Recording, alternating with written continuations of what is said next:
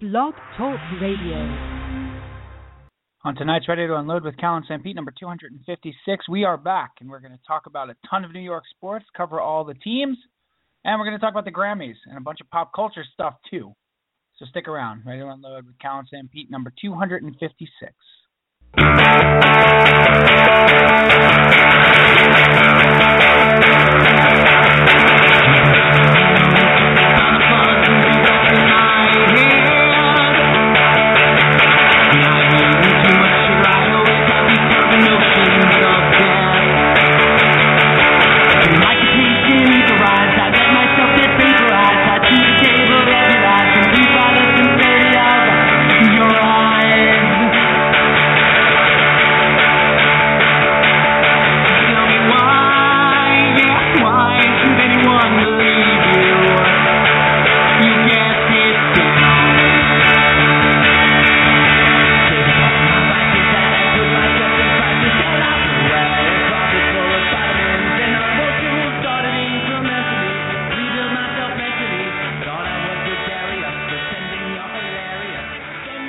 Hello there, and welcome to Ready to Unload with Cal and Sanpete, episode number 256, streaming and recording live today, February the 16th, 2016, at about 5 to 10 p.m. Eastern Standard Time. Hi, welcome to the program. I'm Steve Sampietro, also known as Sanpete. I'm going to be joined in a moment by my co-host on the podcast, Mr. Brian Calneva Calpino Caliente, Brian Calvi. And the third man in, the Bishop. It's a bunch of Italians, in case you haven't noticed. This is our 256th episode, but our first one, all of us together, in about 6 weeks, almost 2 months. We took a little break after 6 years of doing the show almost every week, and we are back. So this is a New York Sports Talk podcast. Started out as a New York Sports Talk radio show. We were trying to do a radio show. We're trying to be WFAN, but now we don't like WFAN anymore. And we've evolved, along with podcasts, into a podcast. So sometimes we have guests, be they from social media or the real media. We've had a number of those on. There's a listing of that on our website.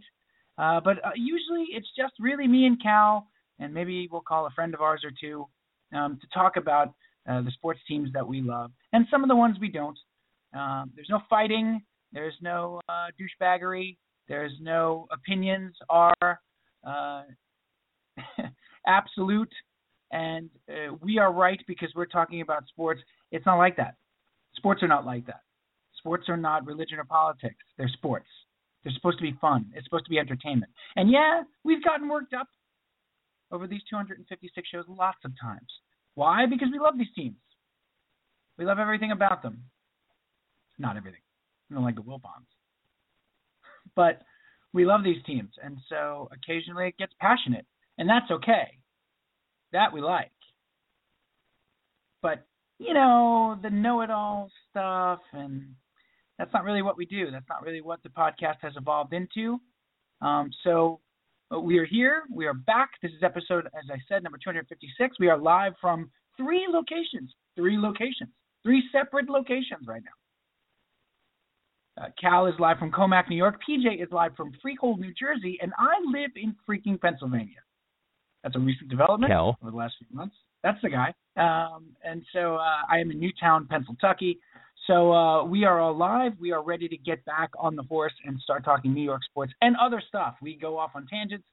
Sometimes it's Saturday Night Live. We do a whole thing called a fun load. That's where we talk about whatever we feel like talking about. Top 5 cheeses. Maybe your Mount Rushmore of bagels. We've done all of that. We've been doing it for a long time. We're very, very excited to be back and doing it again. And so this podcast comes out on the morning after we record it. So if you're listening live, thanks. Probably just my cousin. She's our biggest fan. If you are some other people who get the podcast and subscribe to the podcast on iTunes, please do so. And you'll get the podcast as soon as it comes out the next day. So with all that said, that's a mouthful. I'll go back to my original statement.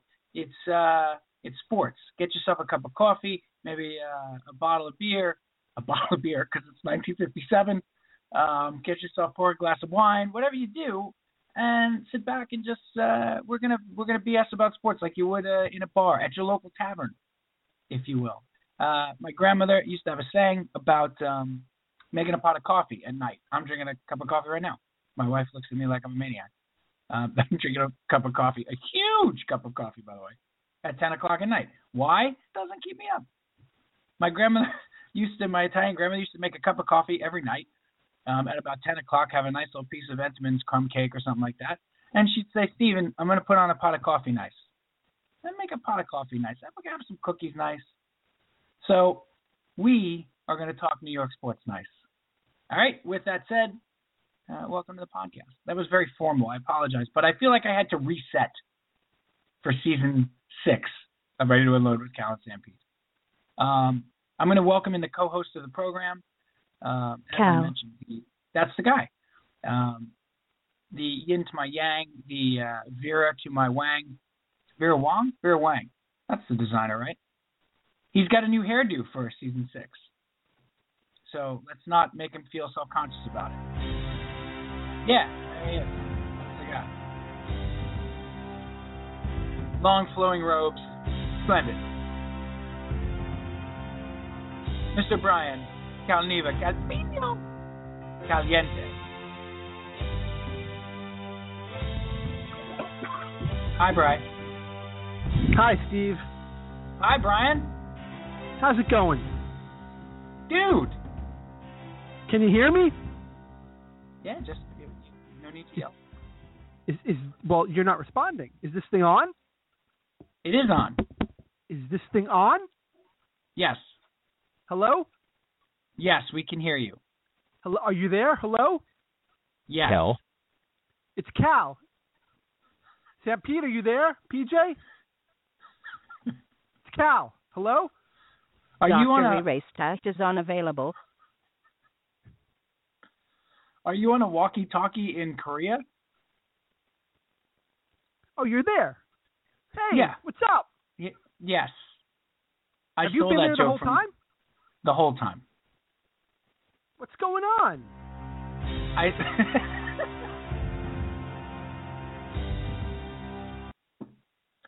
Hello? I just reset the whole show. Reset it. Wow. The entire podcast. I took 7 minutes and I reset the entire podcast. You unplugged it and plugged it back in? I basically did when we last left RTU. And I summed up exactly what we do, how we do it, and I talked about your baby and the affair that you're having with another podcast host and everything from the past 6 seasons. I caught everybody up. Yeah, but here's the best part, because now we're back. Yeah. Right? We're back, season 6. We're back, season 6. And everybody wants resolution to those issues, right? That's correct. It was all a dream. It was all a dream. We're back to normal. It's just like we left you. Bobby Ewing was in the shower the whole time. None of that ever happened. It's just you and me. We're back. I have to, and PJ, of course, who we'll introduce in a second, but we'll hold right now. Do you think he gets that a lot? Do you think he gets that a lot when people are talking about stuff and PJ? I thought you meant does he get put on hold a lot? Well, we know he gets put on hold a lot. Hold on, but everybody's raising a right hand to PJ at some point. Hold on. He just has something to say. Just wait. Hold on, PJ. We'll get to you. We'll get to you. Listen, buddy. Do you want to FaceTime or you want to Skype? How do you want to do this? We're still doing that. Okay. I would love to see the new hairdo for season 6. Okay. No new hairdo. It was a dream. Remember, I still got the mullet, so everything's fine. Right. Going on 25 years. I love the way you said that so casually. Still have the mullet, still rocking. You know how when teams celebrate their 25th anniversary with a patch on their jersey? Yes. I'm gonna wear a hat that commemorates the 25th anniversary of the mullet. Of your mullet? It's Long Island. It is Long Island. Forever. It's part of the team. It's part of the team uniform. Forever. It's standard issue. I mean, how else are you going to cruise EPA? Like I was, you need that. It's the only It's way. standard issue. They give it to you with your All right, so eyebrow. we're back. We're back. There you are. I see you. You see me. I do. And let's get this going. Come on. No, we're here. 2 months. We're definitely here. How are you, buddy?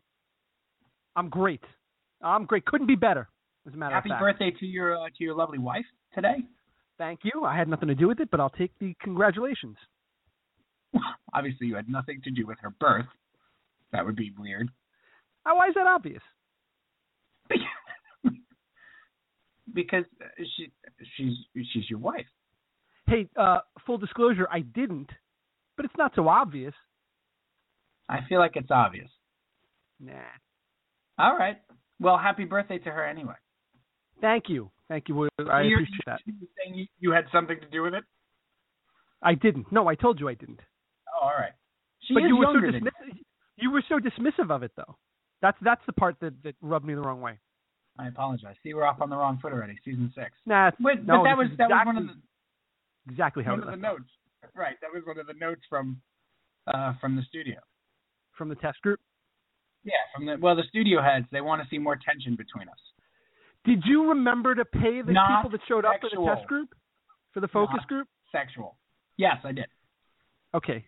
They got $20 in a bag of microwave popcorn. Did PJ take care of that? And a voucher to Papa John's. $10 voucher to Papa John's. But it expired already. It's gone. So no, it's gone. PJ took care. Speaking of PJ, we should bring him in. And PJ, Are you excited to be back? Do I sound excited? You do. Well, then I am. Well, then guess what I am. Oh, sorry. We interrupted the Delicate Geniuses introduction music. Sorry. Is this Grammy Award-winning The Bishop? Here he comes walking down. Do you know when he does this, he walks from his upstairs all the way down. So he starts the music, then he runs upstairs and walks all the way down, slowly and regally into his office. Well, that's why he's got that back spiral staircase behind the kitchen like they had in Different Strokes. You can't. He runs up the staircase. You don't see him go up. He hits play on his intro music. He runs up the stairs. He runs up the back staircase, and now he's coming down. He descends. He doesn't come down. I was just gonna say he's descending. It's as if he's on air. Could he be on a swing, dropping from the air, like with doves all around? Take a look. Well, what do you know? I think you'll have your answer to your question. He is Bishop, Pop Culture, DJ.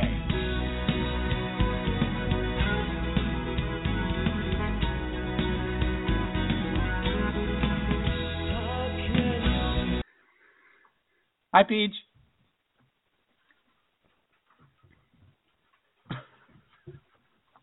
And then a few words. Yeah, he's that broadcasting school is really paying off. He had no intention of speaking. Please tell me you can hear me. Please. We can hear you. Thank God. We can also hear the nightly news on behind you. Yeah, we can hear. Is that 2020? No, that's not going to stop. So just. Are you catching a predator back there? What is going on? Is that Brian Williams? It's an $8,000 microphone. It's that TV is actually on 3 houses down from him. It's not even nearby. That's his neighbors watching How to Make a Murderer. How to Marry a Murderer? What's the name of that show? How to Make a Murderer. I'm going to murder you. I'm going to murder you. I'm going to moiter you. .inc. I'm going to murder .inc you. I got this idea for the Shark Tank guys. I murdered somebody. You give me $20,000. I love it. That's Isn't the that guy just with a the hit? Are you asking hair. us to put out a hit on somebody? You asking us to actually kill somebody? Well, yeah. I'm just saying, you pay me, it'll get done, is all I'm saying. The guy with the great hair loves that one. He's the son of immigrants. You guys know that, right? Mark Cuban immediately starts scribbling things down. Who's the son of immigrants? Robert Herjavec? Is that his name? He's the guy with the great hair. He has magnificent hair. Robert He looks like a Phil Hartman. He looks like a Phil Hartman character. He does. Like Phil Hartman, may he rest in peace, would have definitely played him on the SNL, parody of that. I'm in for 5%. Could you imagine that parody? That would have been good. Is that Cops on behind you? Sure. Bad boys. What are you watching TV in 1988? How are you, Bishop? Look, it's DirecTV.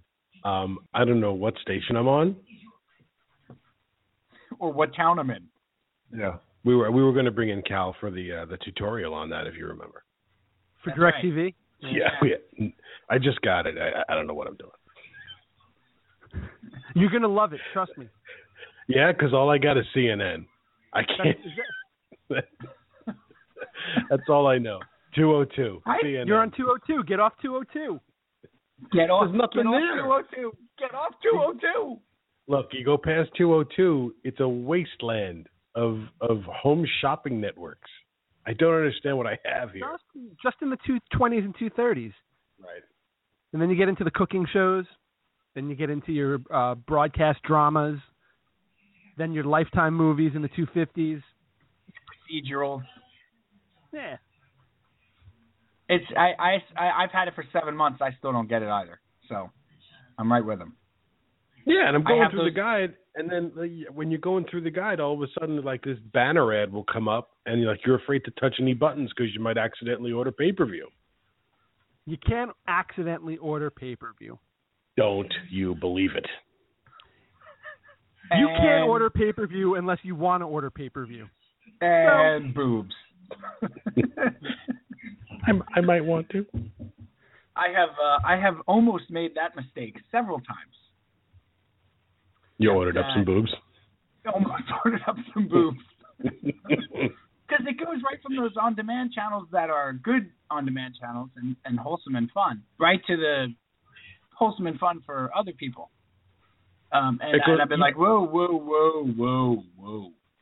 And the guy, please, the installer showed me those, and I said, well, how do you install?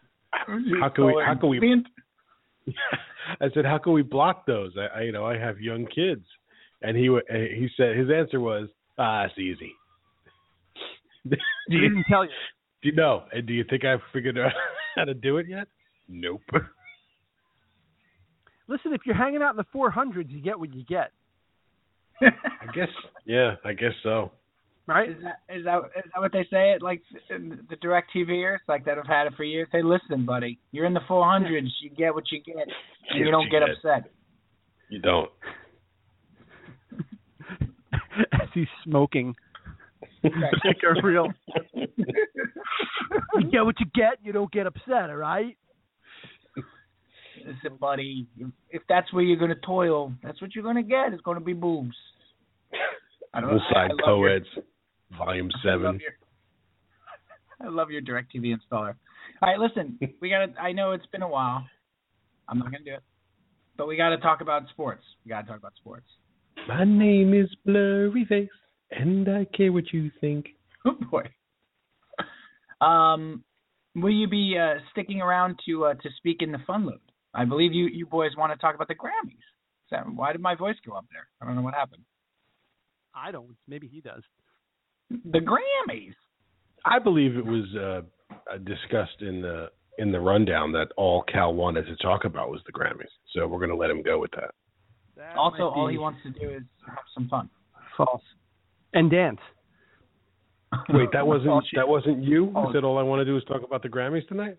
No, that was not me. No. Ready to Grammy with Grammy and Mammy. That was the name of the show tonight. Well, wait a minute. Who said it? It wasn't me. Oh, it was him. It was him. I did not. Now listen. I did not have my phone on me for about an hour and a half this afternoon, so I can't account for what happened during 2:30 to 4. But I didn't say that. Well, one of your daughters did then. What if your daughters wrote back to us and said, I'm watching the Grammys right now. We can talk about it tonight. Oh, that was them. Yeah. They were watching the Grammys today. I feel like I got to look this up. They wrote back to us, Cal. They were watching it on tape delay. Yes. Right. Oh, Well, that was them. I don't think they had a time machine. The Grammys were last night. Did you get a DeLorean? So then they probably want to talk about the Grammys. They do, not you so much. Not. I hadn't planned on it, but I'm game. You look like you're game for anything tonight. Anything. Why not? Okay, it's not a jar of pizza sauce. I don't know where you went there. Anything. Could you make a at 1:34 p.m. Cowley wrote, "We're watching the Grammys right now. Can't wait to discuss it in the fun load tonight. Hint, hint." I don't talk like that. Calling the show Ready to Grammy with Grammy and Grammy, I thought would be too much. I stand corrected. Ready to Grammy with Mammy and Grammy. So for an investment of $100,000, I can install a lie detector in your phone. Anything? I want a pizza. I'm not gonna. Hey, Jimmy, give me a cheese with nothing. Nothing. Greatest commercial ever. Who would have thought, by the way, that those things... Crust. Hold the sauce. Who would have thought Get the hell out of here. Right? Why doesn't he kick him out? Listen, kid, stop effing around. Get out of my store. Get out of my pizzeria. Jimmy, give me pizza with nothing for this wise ass. Yeah, you wise ass. No, I want to not. That guy was tour de force in that commercial. Magnificent. How many takes? How many takes? I was going to say, what take do you think that was? Was that first take or a 35th? Take 39. Can you just say nothing? Please, sir. Please. Cut. How many times that old Italian man screwed up saying nothing? And listen, action. You're confused. You've never been asked this before. Please, he's asking you for a pizza with nothing on it.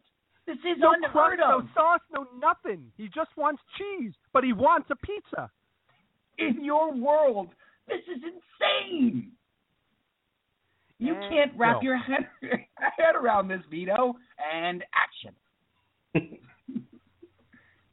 Give me a pizza with nothing. Nothing?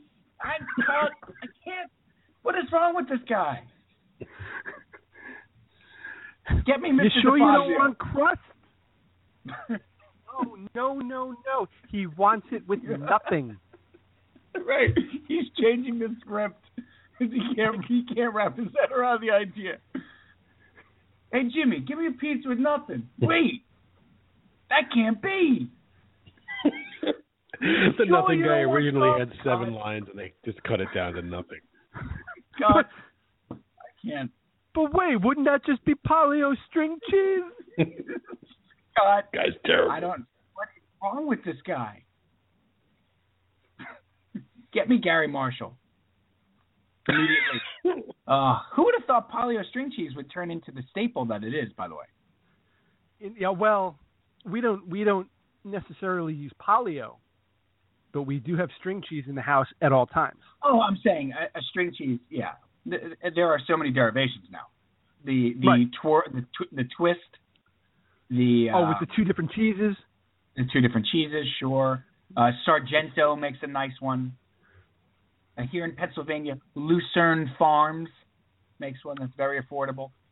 I'll bet it's very fresh. Very off the farm. It feels like it's very fresh. Yeah, those are. I think my kids eat roughly 30 to 40 of them a week, roughly each, somewhere in there. They love them. But who would have thought that would have become such a ridiculously popular thing? At the time, I eat them all the time. I'm a bit of a snob. I would never. I like my paleo. Yeah. I'm a name brand guy. Right. Don't come home with off-brand string cheese. Look, we do Hellman's mayonnaise.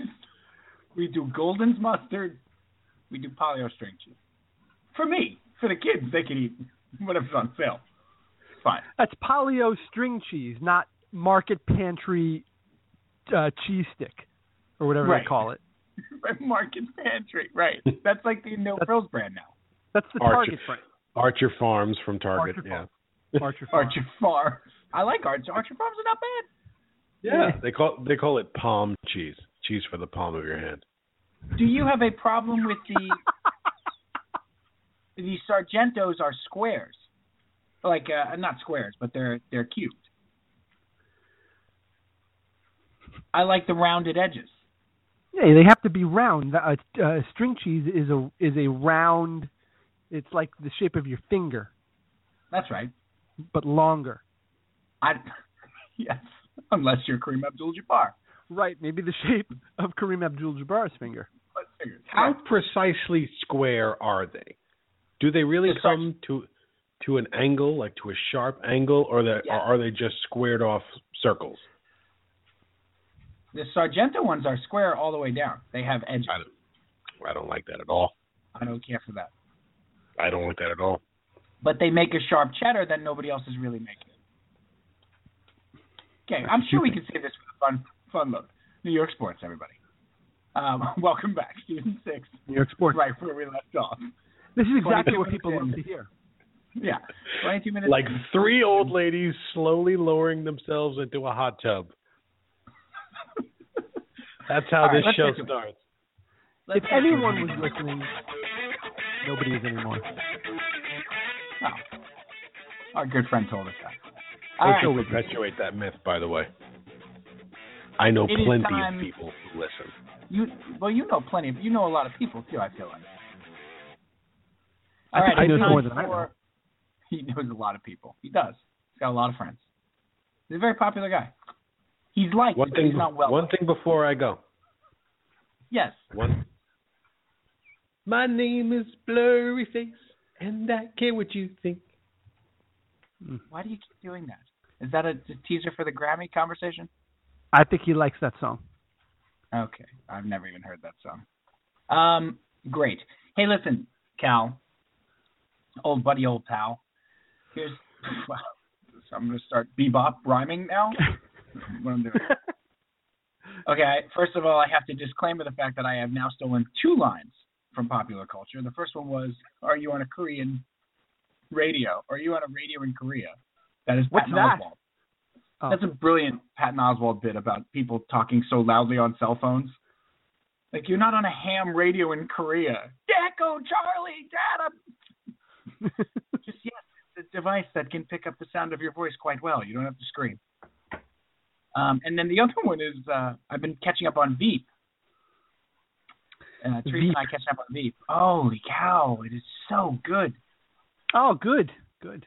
And I told you, anytime you want the HBO Go, you can use it. I don't get the HBO over here. I told you, use my HBO Go. Right. I feel like an old Jewish man. Please, will you please taste the soup? Will you please taste the soup? And that was a line on Veep where her teleprompter's not working, and she just starts like talking about, and the future is the future that we're going to future to, or whatever. And the one guy, Dan, her aide goes, "Oh my God, she's bebop jazz singing. What is she doing?" Anyway, here's the way I thought we would attack this. Since you've been gone, go on.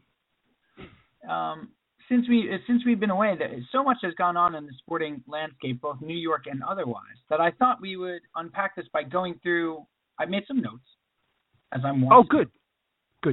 And I thought we would unpack this by going through team by team, sort of like a State of the Union for each team. Ooh, okay, I like that. Okay.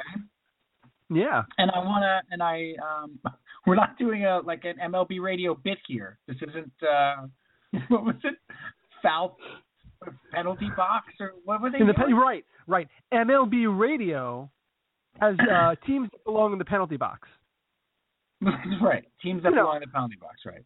Like the baseball penalty box. On you mean the MLB one Radio. that my 5-year-old talks about all the time? He's onto something. Yeah.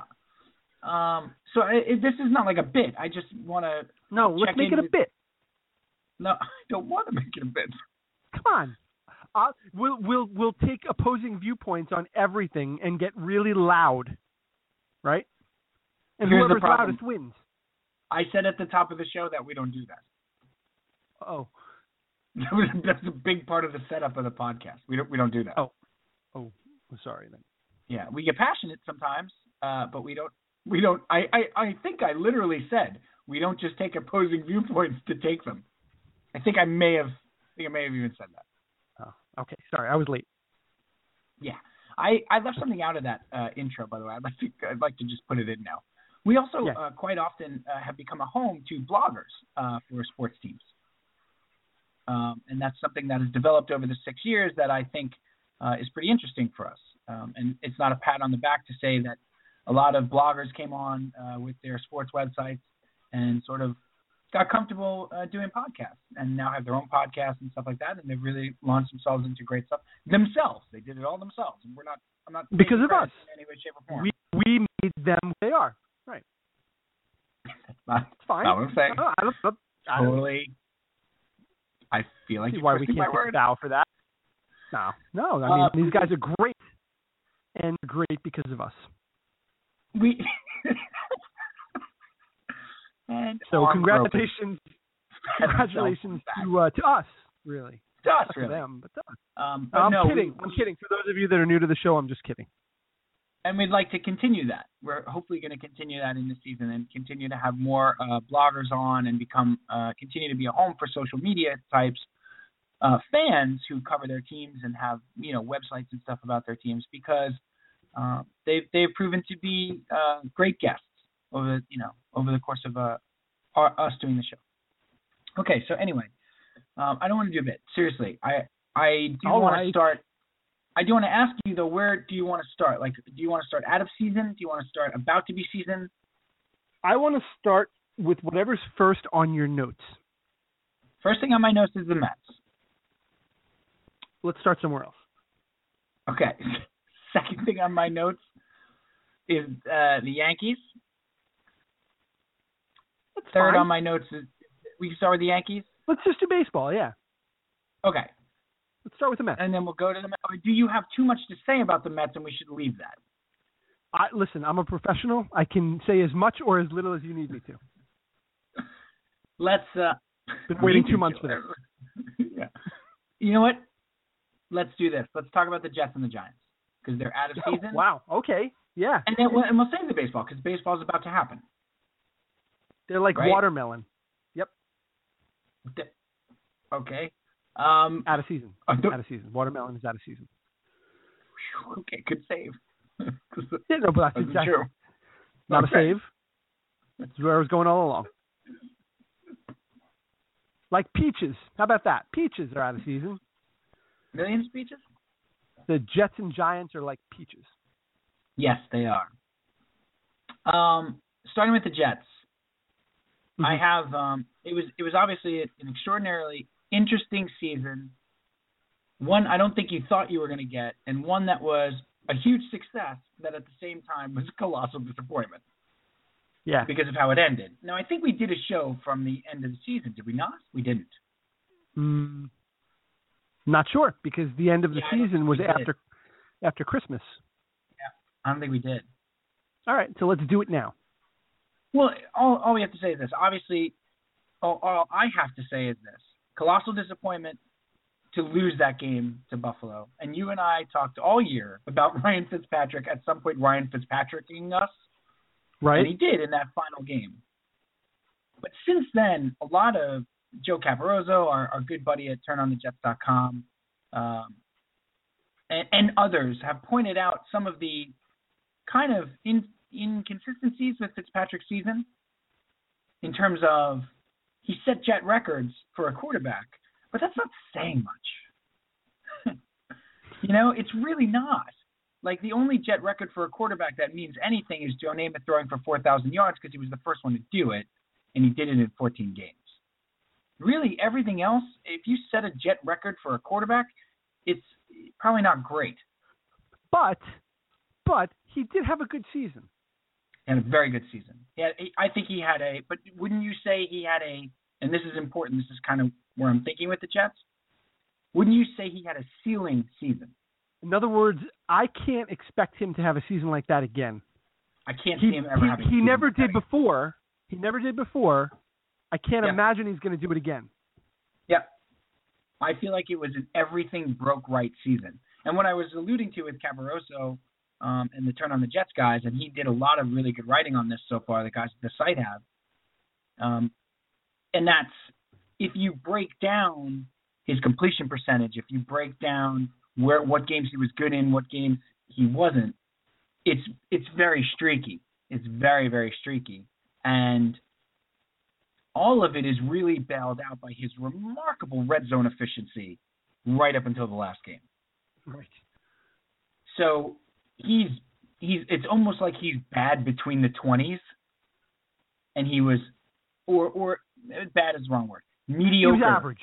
Between the 20s, and he was exceptional in the red zone. And he was exceptional inside his own 20 or even 30. He didn't throw any pick. I think he threw maybe one pick six the whole season. He didn't turn the ball over a lot in his own zone, in his own end of the field. But you can't expect that season out of him again, right? No, I can't. I can't expect him to do that again. Marshall had a record-setting season for a Jet receiver. He was a revelation. Decker had a fantastic season. They had a 1-2 combination wide receiver-wise the Jets have never had, and it was probably the second best one in the league. You can make the argument it was the first. That might not happen again. You know, they just got great protection. Look, all this is leading to this. You still have to sign him back, right? What's your alternative? And I think that's how you look at. I think that's how you look at it. I don't think you look at, well, we have to sign Ryan Fitzpatrick back. I think you look at, what if we don't sign him? What's our alternative? I guess we have to sign him. That's right. Should sign him back. We should sign him back because he's a good quarterback for us for this coming year. He is really well liked in the locker room. He's really well liked by the team. He performed really well in Chan Gailey's offense. Obviously, he gets it. He was a steady hand at the wheel for a first-year head coach. Very reminiscent Cal Pennington in 2006 with Mangini. Yeah. The only difference is they didn't make the playoffs at 10-6, and that team did. That's the only difference. Very, very similar. The similarity, I mean, now Chad Pennington is a better quarterback than Ryan Fitzpatrick, but just from a veteran steadying presence, very similar. Didn't turn the ball over a lot. Red zone efficiency, remarkable. Who had the big year that year in 06? Coles? Probably Coles. Was it Coles or was it Santana Moss? Santana Moss might have had a good year. I think, is Moss gone by then? For Coles? Maybe. You might be right. Cotry was on the team in 06. Koch is definitely there. You're right. Let me look at Coles. But very reminiscent. Mm-hmm. Yeah, 2006. Coles has a really good year. 2006, Coles goes 91 for 1,098 and 6 touchdowns. 91 catches. Year. Yeah. I think that was the record, right, that Marshall broke? Or no, Keyshawn had it with 98, I think. I'm not sure. Very, very similar to 06. First-year coach in Mangini, first-year coach in Bowles. Fitzpatrick, steady hand. You do sign him back. But here's the only other thing I want to ask you about with the Jets. I think they're in good hands with Bowles. I think they're in good hands with McCagnon. I think they're in great hands with McCagnon. I love that he fired all the old staff. This is his team, his blueprint. Every time you hear that guy on the radio, Brian, he's fantastic. Yes. He's so good. So, good with Francesa, and he's just good with the media. And that's a big part of the job after John Itzik, who, by the way, some of his players played pretty well last year. I mean, not saying the guy should have kept his job, but 6 out of the Itzik 12 were contributors to the team last year. Anyway, Geno Smith is your second stringer. There's no reason to jettison Geno Smith, Cal. He's cheap. He knows the system. And he's only 25. Well, the only reason you would is if you could find somebody who is cheaper with a higher potential. If you could on the outside market. Yeah. Get a guy. I don't think that guy exists. He might not. And if not, then keep Geno Smith. Yeah, and from all accounts, Brandon Marshall, who, doing all the press and stuff and doing Inside the NFL, Cal, I don't know if you caught any of it, but it was great because he talked about, he's so earnest, almost to a fault sometimes, but he's so earnest talking about how, hey, you know what, Geno kind of needed this year. Maybe that broken jaw was the best thing that ever happened to him. To sit behind a veteran quarterback who knows how to – look, Ryan Fitzpatrick is not a great quarterback, but he knows how to practice. He knows how to game plan. He's never not going to be prepared. Ryan Fitzpatrick's problem has always been his arm writes checks that his body can't cash. Right. And he learned, how to game plan, how to work out, how to be around and be a leader on the team. Brandon Marshall said Geno Smith had like a Fitzpatrick notebook and followed him around everywhere. That's so good. maybe that, and he never got that opportunity, Cal. He came in and started from day one because Rex had to play Mark Sanchez in a meaningless game against the Giants in the preseason because he had to win the Snoopy Bowl. So he never got that opportunity. He should have sat that first year behind Sanchez. Absolutely. So I think he's your backup. I think Bowles did a really nice job. I don't love that was the last game I saw out of him. And they were kind of unprepared to play that game. But remember, he's a rookie coach. He's a rookie coach. And you know what, everybody, all the consternation about that game, Brian, and they were down 19-17 with 6 minutes to go and the ball on the 14-yard line and a field goal wins the game. Yep. Oh, as badly as they played. 6 minutes to go, ball on the 14-yard line, field goal wins the game. That's the one spot all season Ryan Fitzpatrick cannot throw an interception, and he throws an interception. Because if they get a field goal there, there's no way the Bills are scoring to win that game. There's no way. Probably not. They had bottled them up all night. Remember, the only reason they get that field goal is because of what do you call it? Another interception after the interception at the 14. Right. So anyway, that's the Jets. Do you feel good going into the draft? I feel okay. Give me your major needs real quick. Give me 3 needs. Three needs. Yeah. I think they could use some offensive line help because it's getting old. Might Agreed. be their top need. They could always use an edge pass rusher. Yep. Agree. And maybe a running back. Not that I would take a running back high in the draft, but they're going to need a running back. Yeah, I totally agree. I think that's exactly what I see for that. And for the first time in a really long time, I feel like they know that too. Yeah, I trust them. Right. You feel like the general manager and the player personnel people know what they need and aren't sort of duping themselves into thinking that players are what they aren't. Right. And are going to be honest in their assessment of the players. That was one of Rex's hugest downfalls. Biggest downfall. Largest? Yeah. Largest. I would like a large S. Wouldn't we all? Some people say I have a large S. Did your mother ever use that expression? I doubt. Your mother doesn't. My mother? Doesn't have the truck driver mentality that my mother has. No. She's the quarter French Canadian, so she's extremely polite. I feel like my mother's half French Canadian, so she's half French Canadian, so she's even more polite. So right, and half Irish. So she holds all the emotions in, And then she apologizes for having them. It's good. Sorry. If you're getting a call from the income tax, you think it's happy birthday? I can't take Alan Thicke's commercials on WFAN. I can't take it. Hi, I'm Alan Thicke. If you're getting a call from the IRS, do you think they're saying happy birthday? It's Paul F. Tompkins.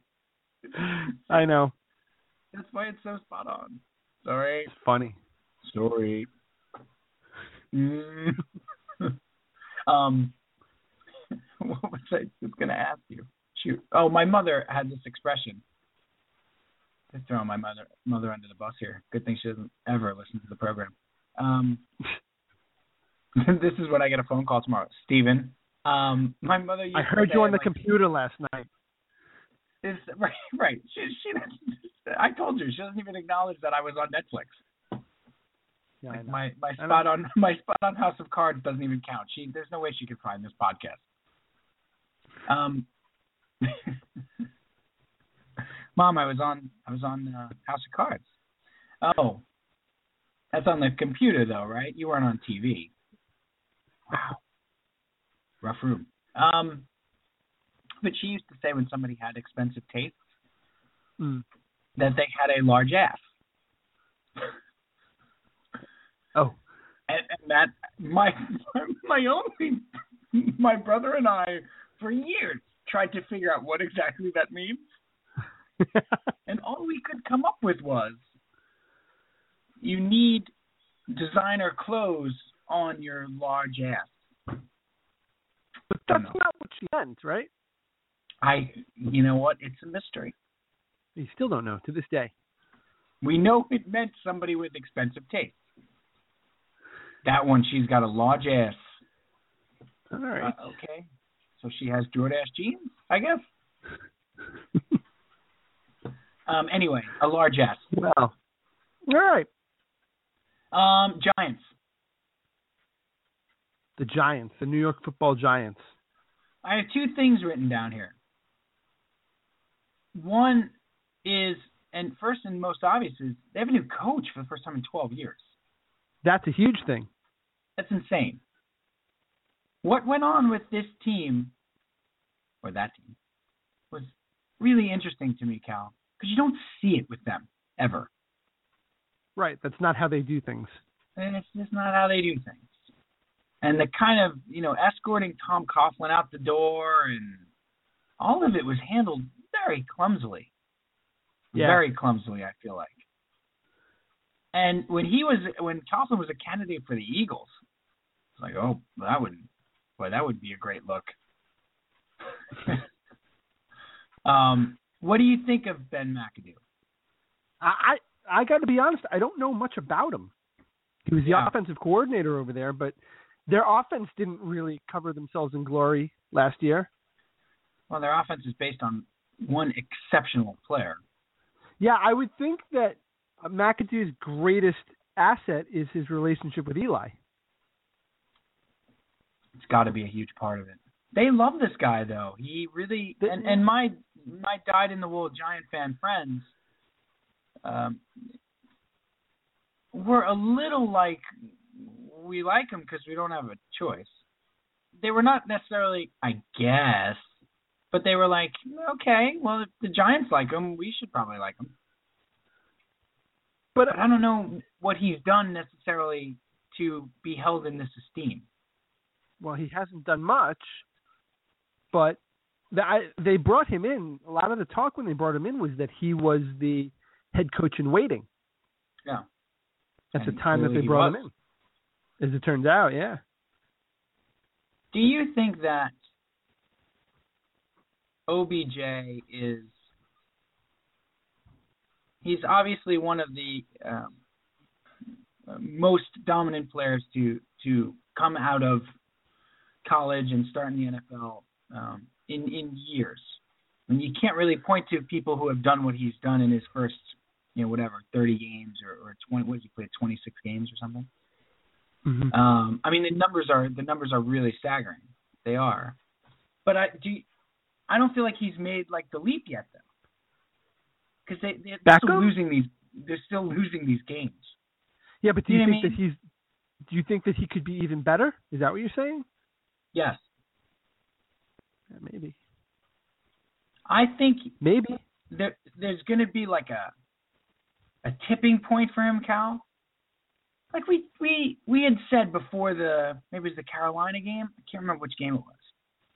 But we had said, like, he had that game where he, like, really took over. Like, even when he has, like, 10 catches for, like, 160 yards. But it's not. It feels like 5 catches on that drive and then 3 catches on that drive and then, like, 4 drives with nothing. And then he'll break a 78-yarder. And like, we were talking about it for the Jets-Giants game. And we're like, He didn't take over that. He didn't take over that game. He had 1 long catch. And he had a couple of other catches. But Julio Jones or I'm waiting for him. There should be like 3 games next year. He wins by himself. I don't know. That's like a lot, but at least 1. It just feels like 3 catches on that drive for 75, and one of them's a ridiculous one-handed catch. By the way, start using 2 hands. We get it. Honestly, he's not using 1 hand when he could use 2. But it's better for his brand, though, if he uses 1 hand. Well, that's the other thing about that guy. The only thing that can derail that guy is that guy. Right. They have a lot of work to do. But, Cal, they have $50 million in cap space. Yeah. Is this like the Jets like 2 years ago when Itzik had all that room? I think so. They can very easily be a contender next year if they spend the money in the right places. Like right away. Jerry Reese has got to spend all of it. He's got to spend all of it. Like Itzik got destroyed for leaving money on the table. Destroyed. But it's a good thing he did. Yeah, certainly. But what does he spend it on? Yeah, but what was he going to do? He was going to spend $35 million on Dominique Rodgers-Cromartie? Hey, look, you're preaching to the choir on that one. No, he could have spent it on Revis. That's what everybody wanted him to do. If John Itzik had done that and just went and spent $25 million of that $50 on Darrelle Revis, he'd still be the general manager. Well, then it's a good thing he didn't, because he's not the general manager, and they have Revis. But that's all people wanted that summer. That's all they wanted. Yeah, well, they didn't want him to go to New England, that's for sure. No, that's not a great look. So the Giants are going to be very interesting to watch in this draft.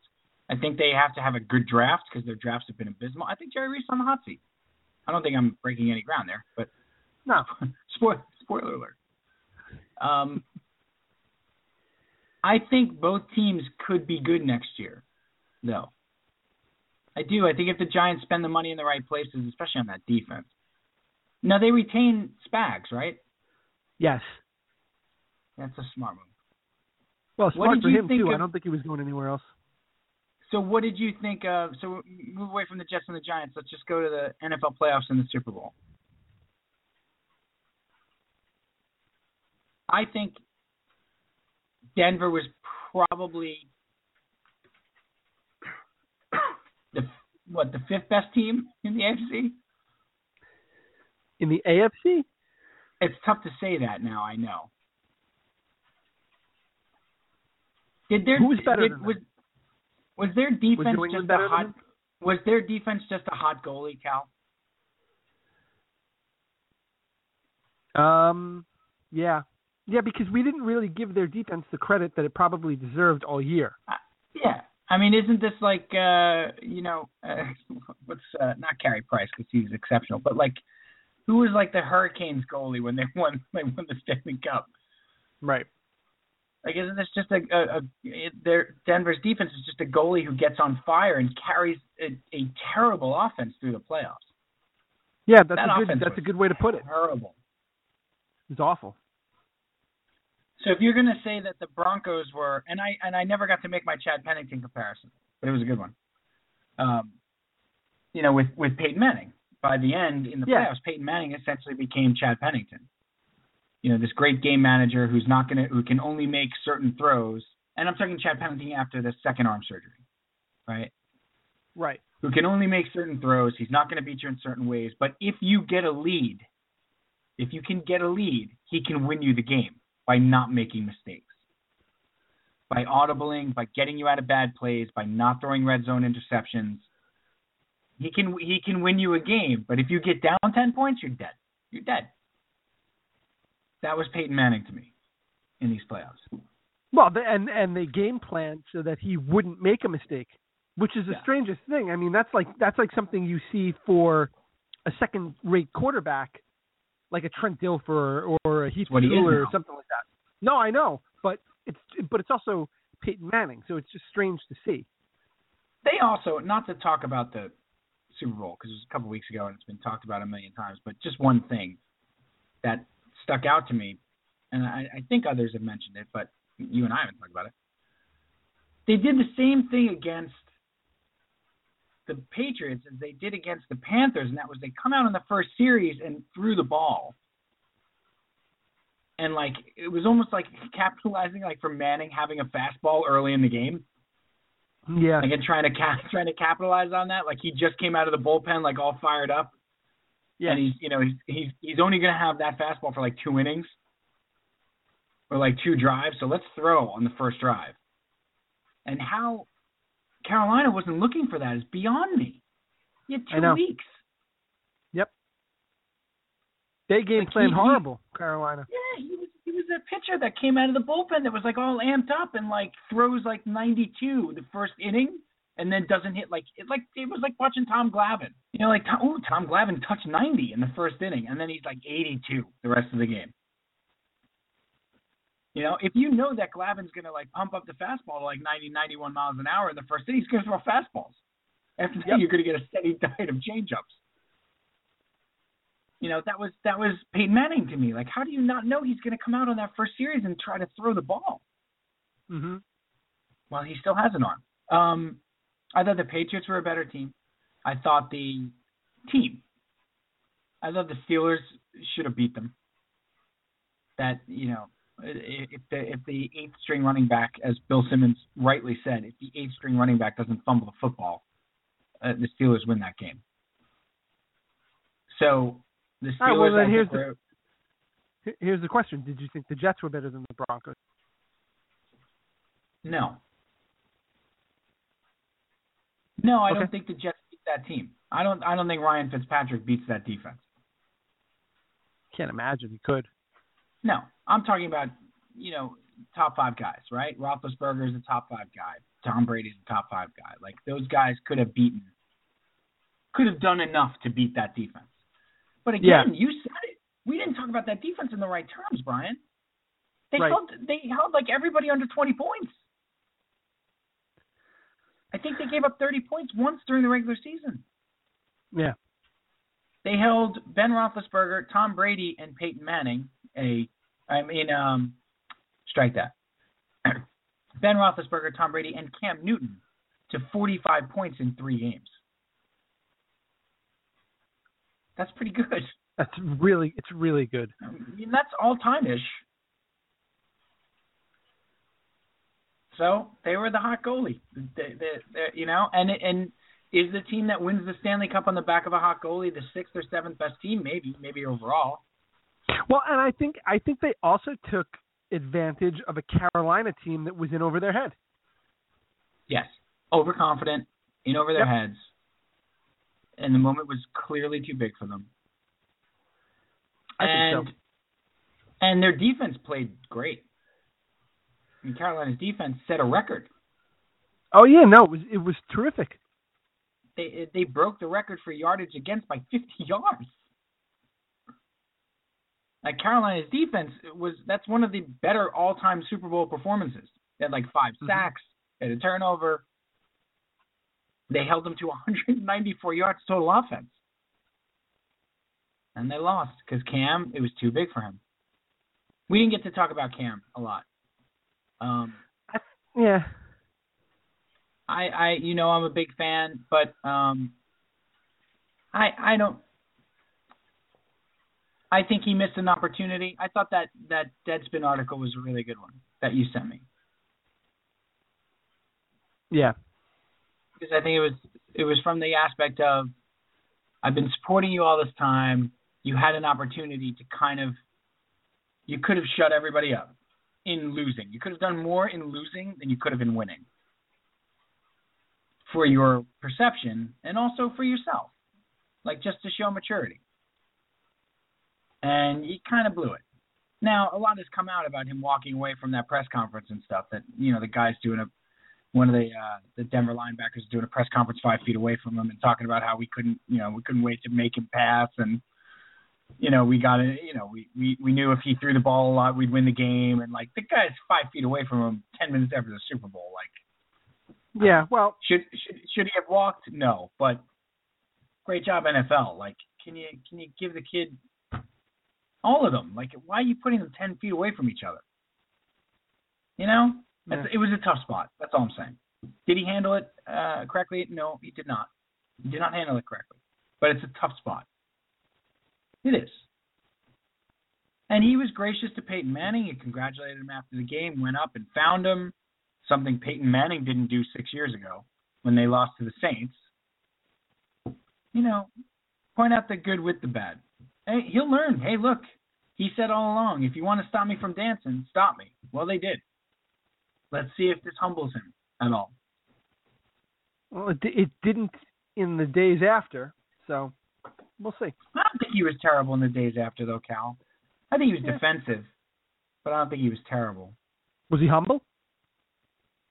I don't know. I don't have a problem with hey, look, show me a good loser and I'll show you a loser.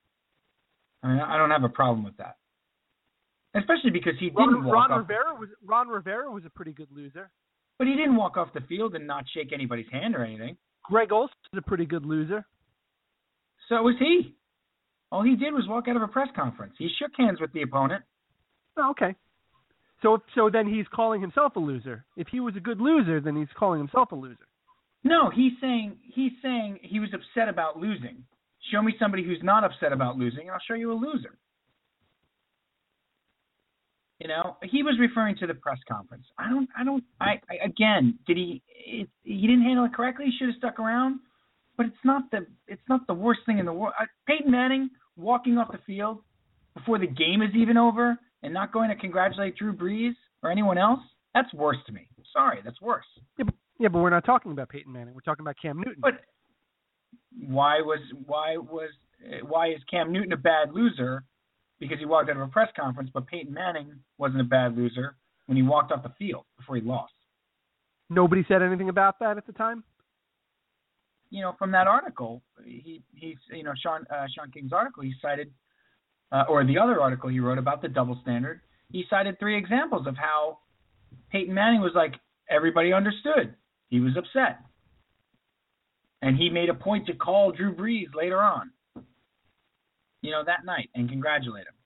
But in the moment, he was a terrible loser. No. So, it's sportsmanship. But, I just think it's an overreaction to Cam Newton. I really do. Because you're a Cam Newton fan, so you're going to think that. I can understand disliking You're going to defend him. I can understand disliking it. I have no problem and completely respect anybody who doesn't like that amount of celebration or whatever. But to say that, like, how can the kids watch this and stuff? Like, come on. Well, like everything, people take it too far. Yeah, to write letters to the editor about, how you turned your 11-year-old's face away from the field when he's celebrating a touchdown because he celebrates too much. I mean, really? It wouldn't have anything to do with the fact that he's a black man? Nothing? I mean, come on. That just bothered me. It just bothered me. I think let me ask you, don't you think that we talked about this a little bit, but I want to take it a step further. It's not about black or white or any of that crap. If what Cam Newton does in celebrating a touchdown is a penalty, right? And it's not, right? It's not a penalty. Depending on how long how protracted the celebration is, right? Can we make every time a wide receiver celebrates a first down a penalty? Please? Please. Like, if you want to legislate something out of the game in that regard, do that. Please. And flip the ball and the first down sign. Jets do it too. They all do it. Every player does it. It's that's a penalty. That's over excessive celebration. You score a touchdown, you do your dance, you give the ball to the kid in the stands. That's okay. We're having fun. You scored a touchdown. You did something great. You're down 35-4. 2 safeties. Where are you on that? Where am I on what? You said a lot there. Where are you on the idea of they're penalizing or penalizing, whatever makes the 5-year-old laugh. I usually say penalizing, and the 5-year-old cracks up. They're penalizing, I feel like, the wrong thing. They're focused on the wrong thing celebration-wise. If you want to clean up celebrations or excessive celebrations, get rid of all the crap in between. Don't get rid of the touchdown dances. That's fun. Yeah, I agree. It's not, what I don't agree with is it's just, just pure fun, just boys being boys, having fun dancing. I think it's conscious and premeditated, and they're looking to get on SportsCenter or whatever. Of course they are. So it's not just fun. It's to further their brand. That's what I think. Maybe. That's what I think. Maybe. Cam Newton knows exactly where the camera is at all times. Of course. It is entertainment, is it not? Sure. If you're entertained by stuff like that, sure. I don't know if you can have it both ways. No, I'm not talking about you. I'm talking about the league. Like, I don't know if you can have it both ways. I don't know if the league can have it both ways.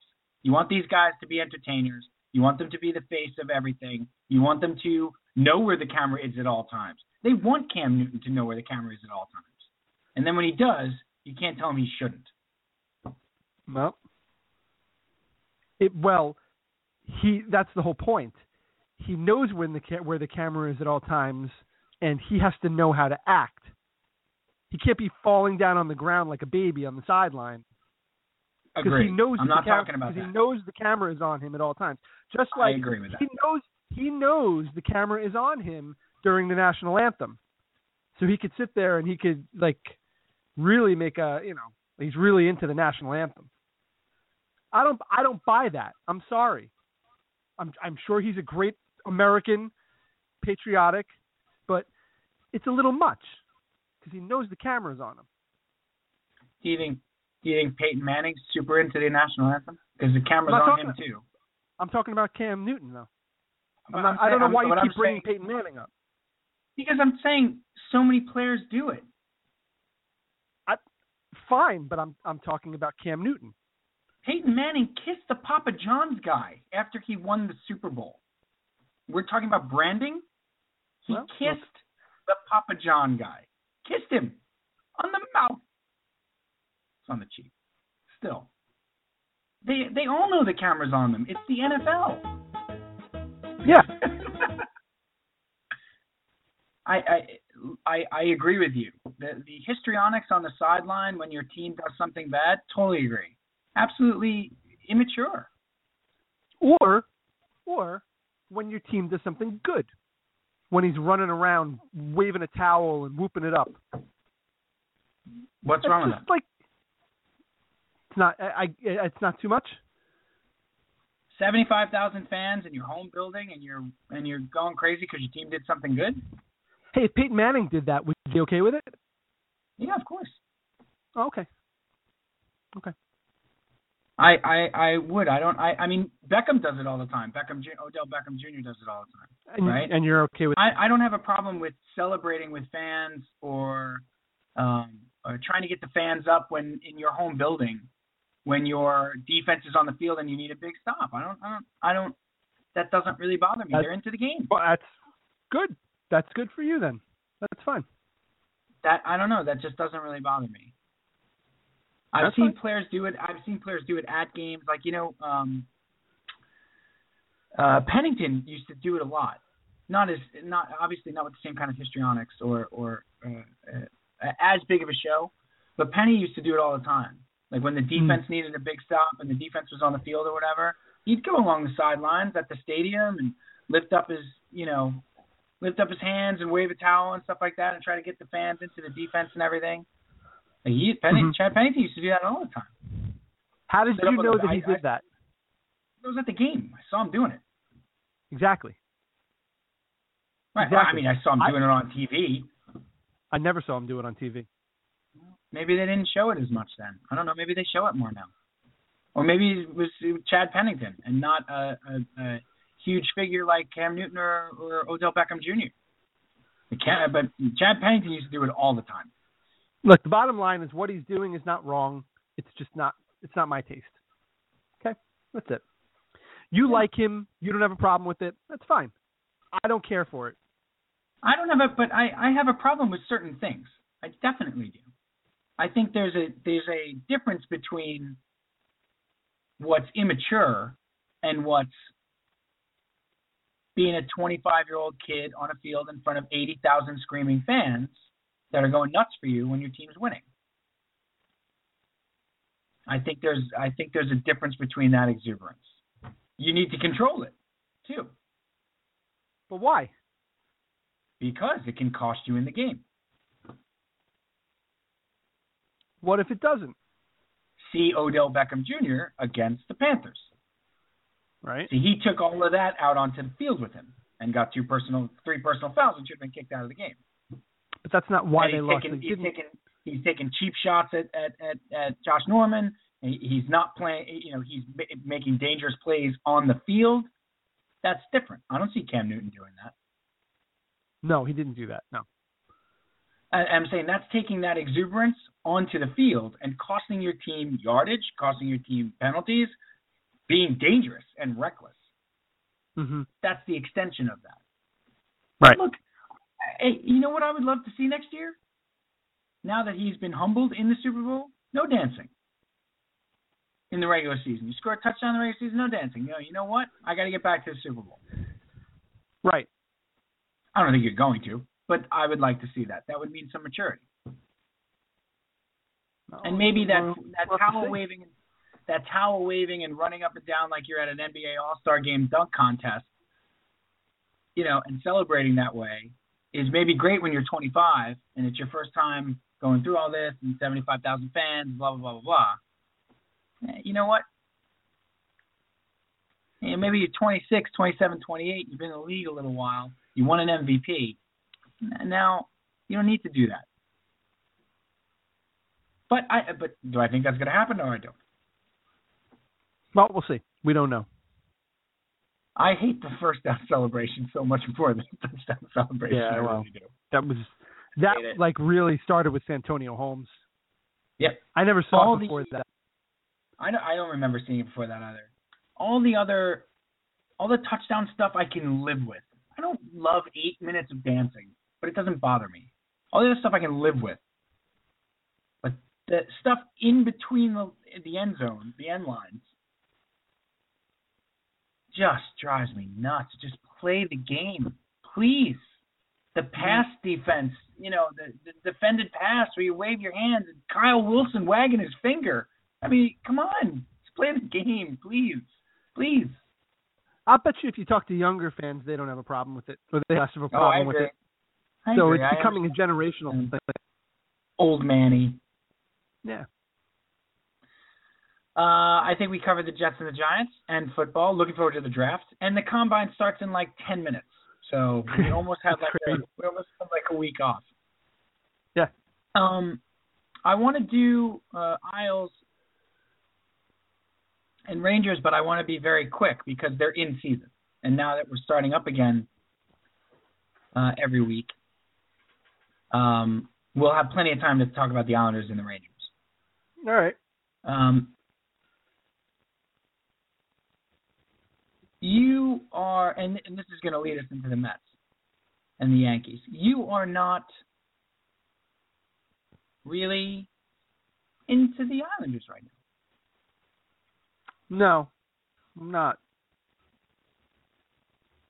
It's a very strange place we're living in. A little strange. It's a little strange. I haven't, they feel like they're gone to me, quite honestly. They didn't move out of New York, but they moved off Long Island, and I haven't been to a game yet, and we're at the end of February. There's only 11 left. Yeah, I know. I feel I probably won't go to any of them. I feel very disconnected from them. And it comes on the heels of last year being such an emotional season.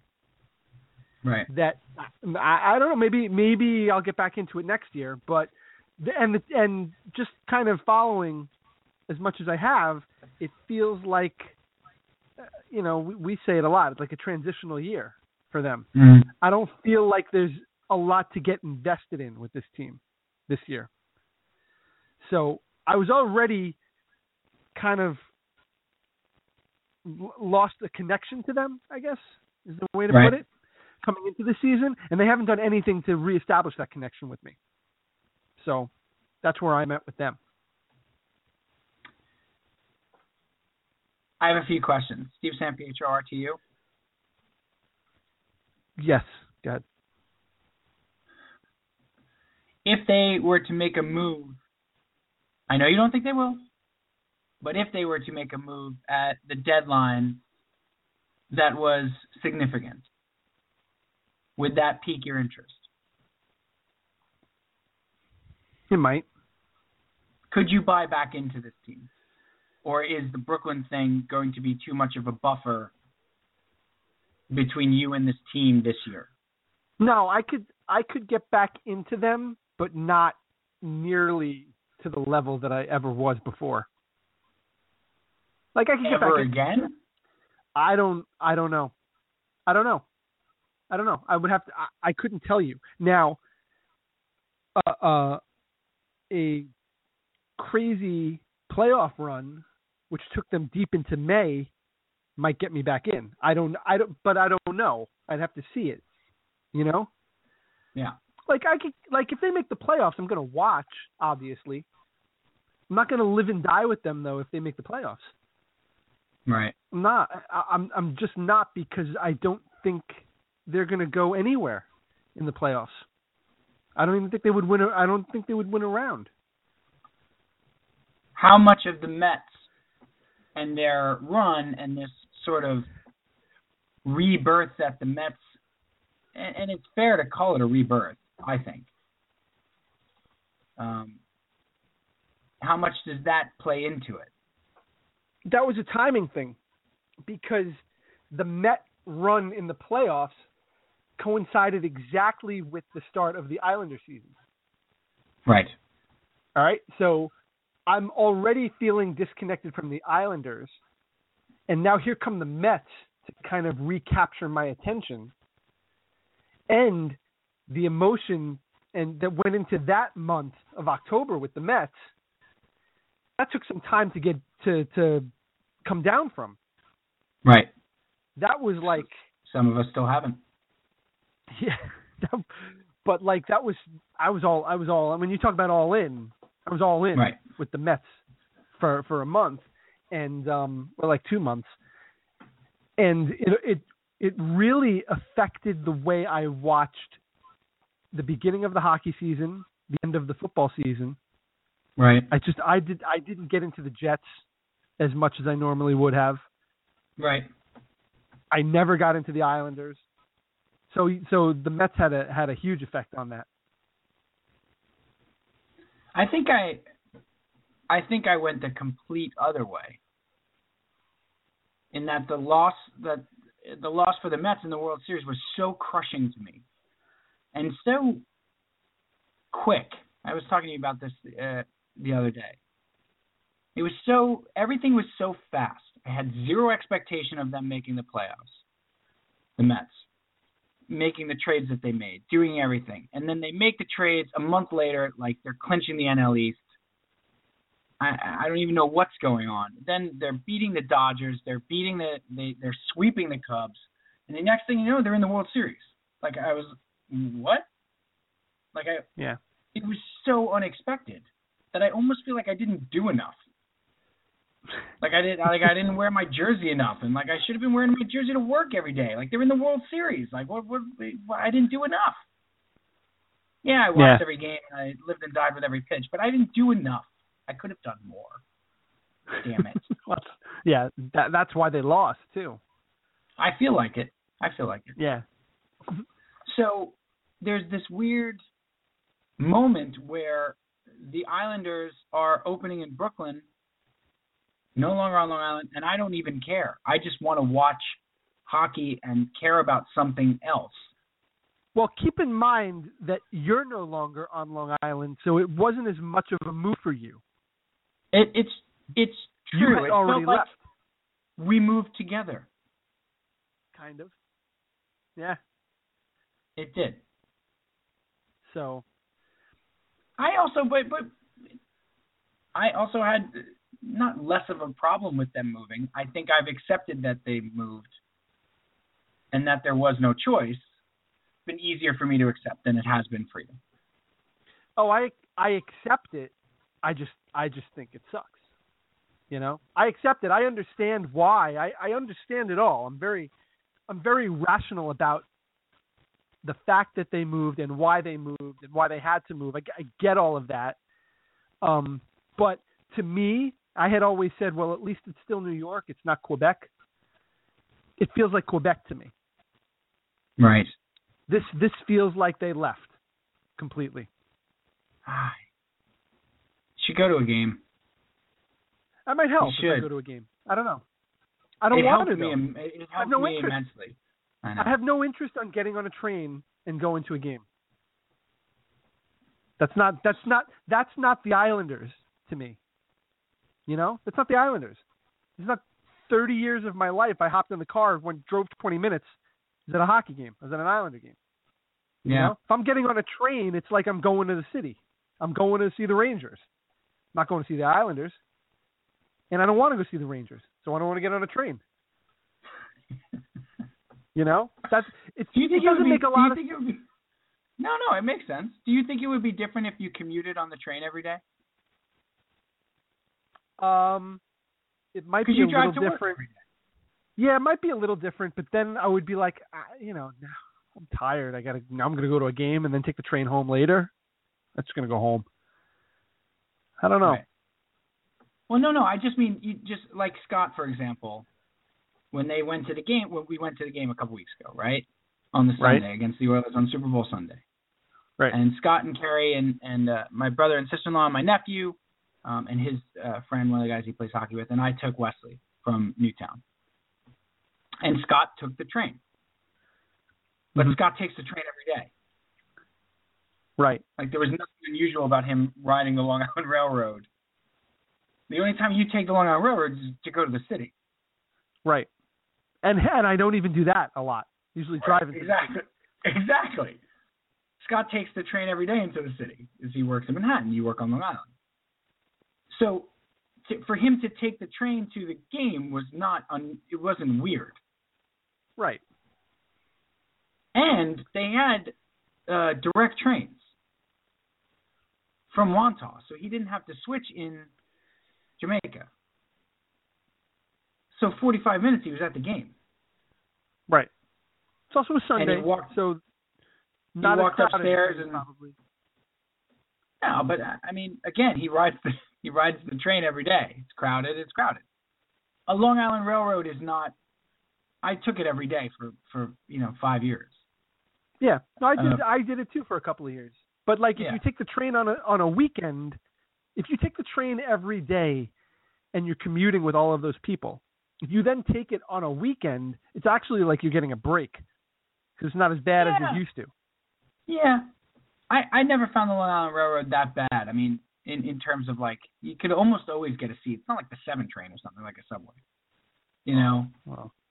It depends on which one you're taking or whatever. Depends on the train. Regardless, you're right. But regardless, it was a 45-minute straight shot to the arena. He walked upstairs and he was at the arena. Right. So you didn't have to change trains or anything like that. He lives 4 minutes away from the train station. Yeah, it wasn't jumping in his car and driving 15 minutes to the arena, but it wasn't bad at all. Yeah. And kind of nice to not have to like park and do all that jazz and pay for parking or whatever. You pay for your train ticket, but still, the point of the story is it wasn't terrible by any means.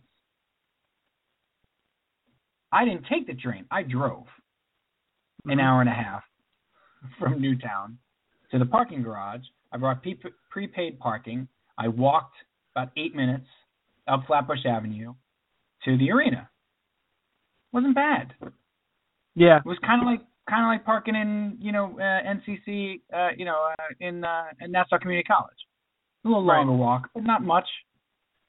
And it was $11 to park. Not bad at all. Again, it was weird, but it was still going to an Islanders game. Once the lights went down and they dropped the puck, the only really super odd part was the roof is so high. So not as loud, right? It's not even that. It's A, not as loud. B, it's just like a different look. Like it takes a little getting used to because you're so used to the Coliseum roof being so low. Mm-hmm. And that's the way they build, like Scott was saying, because Scott's been to where the Flyers play. He's been to a bunch of sort of metropolitan new arenas built on the smaller footprint. He's like, that's the way they're all built. They all build up because they have such a small footprint. So they can't build out and make a low roof. They have to build up and they make the high roof. That said, the building got plenty loud when they scored. I would say there was a good 14 or 15,000 there. It wasn't a sellout, but it was close. And it was Islander hockey. It wasn't the Islander hockey we grew up with, but they were still the Islanders. It took a period to get used to it, but it was still JT and Strome and actually where we sat really good sight lines. And the amenities are really nice. Yeah. I mean, it's nice to go outside and not wait 30 minutes to go to the bathroom and miss half the first period or the second period I mean, those things are nice. I don't know. It's going to take getting used to. It's never going to be the Coliseum, but it was good, Bri. But I get where you are. I understand entirely we're in two different places. I threw everything I had into the Islanders to get over, and the Jets to a lesser extent, because I was so all in with the Islanders. Because I'm so all in with the Islanders now. The boys watch the games. Like, I'm in. I love hockey. I watch every game. That's good though. And I just threw myself into the Islanders to get over the Mets. They've disappointed. Well, because they're the same team. They're the same team. They're the exact same team they were last year, which their ceiling is a first-round playoff exit likely. Right. They didn't do anything to make themselves better. They are exactly at the Mets spot. Garth Snow is Sandy Alderson. They are exactly at the Mets spot. You know what the big difference is, Cal? Well, and the one difference is that they're in a better spot than the Mets were in. No, absolutely. But the biggest difference is the Capitals look unbeatable. Right. So Garth Snow maybe doesn't make a move because he's not going to give up any of his 4 top prospects, or 5 if you count Pulock. Right? And he's not going to go pay for a rental, and he's not going to trade a Poso to get a future because he's still going to make the playoffs. Can't punt this season. Mm-hmm. He's got 2 wingers that he thinks are going to replace Oposo and Nielsen next year anyway, in Del Col and Barzal. So he's at this weird spot where, like, do I make a trade? Do I try to get Ladd, say, from Winnipeg? But if I do that, I got to trade Hamonic. I'm not going to trade Hamonic for a rental player who I got to sign, but that would be making a run at it. I could use that. I'm not going to trade Ladd for futures because I'm not giving up Hosang, Barzal, Del Col, or Bouvier. Or a draft pick. So he's in this weird spot. And the Capitals have like 80 points. So it doesn't look like you can beat the Capitals anyway. The Mets, we're in this great spot where finally they got lucky that the Nats were crapping the bed. And the opportunity was there to finally make the move. And they did something that we all saw they should have done. Never thought they would. Right. Garth's not in that spot. I mean, if he goes and gets Ladd, right? Let's say he trades a second for Ladd. Right? He adds a really nice piece to that top line with JT. Put him on the left wing, leave Stromer up there on the right wing. You can bump Grabowski back down with Kuhlman and Nielsen where he belongs. You can sit Josh Bailey because he sucks. You can have Oposo, Nelson, and Lee on another line. Nelson centering that line. You have like 3 really nice lines there, right? But are they going to win Stanley Cup? Are they going to beat the Capitals in 7 games? No. He doesn't make enough of a difference. So he's in this weird spot with the Isles. And the Rangers, the window is closing on the Rangers' fingers. This is it. A team better win a Stanley Cup this year. Yeah. They really need to. So I hope you come. I know if the Isles make the playoffs, I know you'll be there. But I won't be there in the building, but I'll be with them. I'll be watching. If I got tickets to a playoff game, you wouldn't go? I got tickets to Game 3 against the Capitals. You're not going? Yeah, I probably would go. Playoffs. I'm so glad. I'm so glad we're doing FaceTime for this, so I can see the consternation. Yes. Look. I hope they get hot right now, heading into the playoffs, and I can get back on board. Like that would be the opposite of last year. Give me a reason to get back on board. I want a reason. Right now, I'm not going out of my way to watch them. I want to be able to go out of my way to watch them. Okay. Because why? Because in my mind, why bother? Why bother getting invested in the exact same team as last year, and it's going to end the exact same way? Whereas I understand it. Whereas I put everything into it. Oh. I'll tell you, there is one big difference. There is. I will say this. There is one big difference. What's that? I think Greiss is a better goalie than Halak. Well, he just might be playing better. Yeah. I just think he has, we talked about it, the hot goalie. I think he has maybe more of an ability to get hot than Halak does. Halak was great in the playoffs last year, though. He's not the reason they lost it. He's not the reason they lost that series. To get to the playoffs, you're going to have to start Halak. He's the veteran. Why? He's been there before. You know? Greiss is a veteran. It's not like Greiss is a rookie. How many playoff games has he played in? I don't know. I don't know that answer. I feel like not a lot. There's another huge difference with this team. I know you haven't watched them a lot at all, but there is another huge difference from last year's team, and that is the PK is exceptional. Mm-hmm.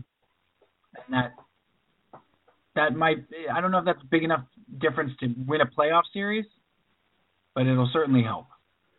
How's the power play? Power play is about the same, middling at best.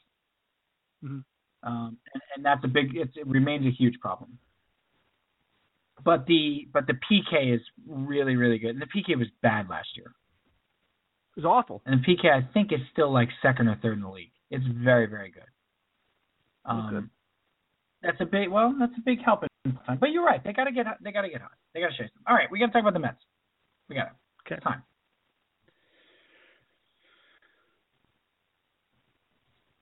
Is this the most? Look at you. You're glowing. You're glowing Mets. Pitchers and catchers in 2 days. I'm so embarrassed. You look like you just went out on your first date with the Metropolitan. Oh, little old May. I do believe I have the bases. Oh, excuse me, Metropolitans. Are you talking to me? Well, I do declare. I believe I will order one of your 20-game packages.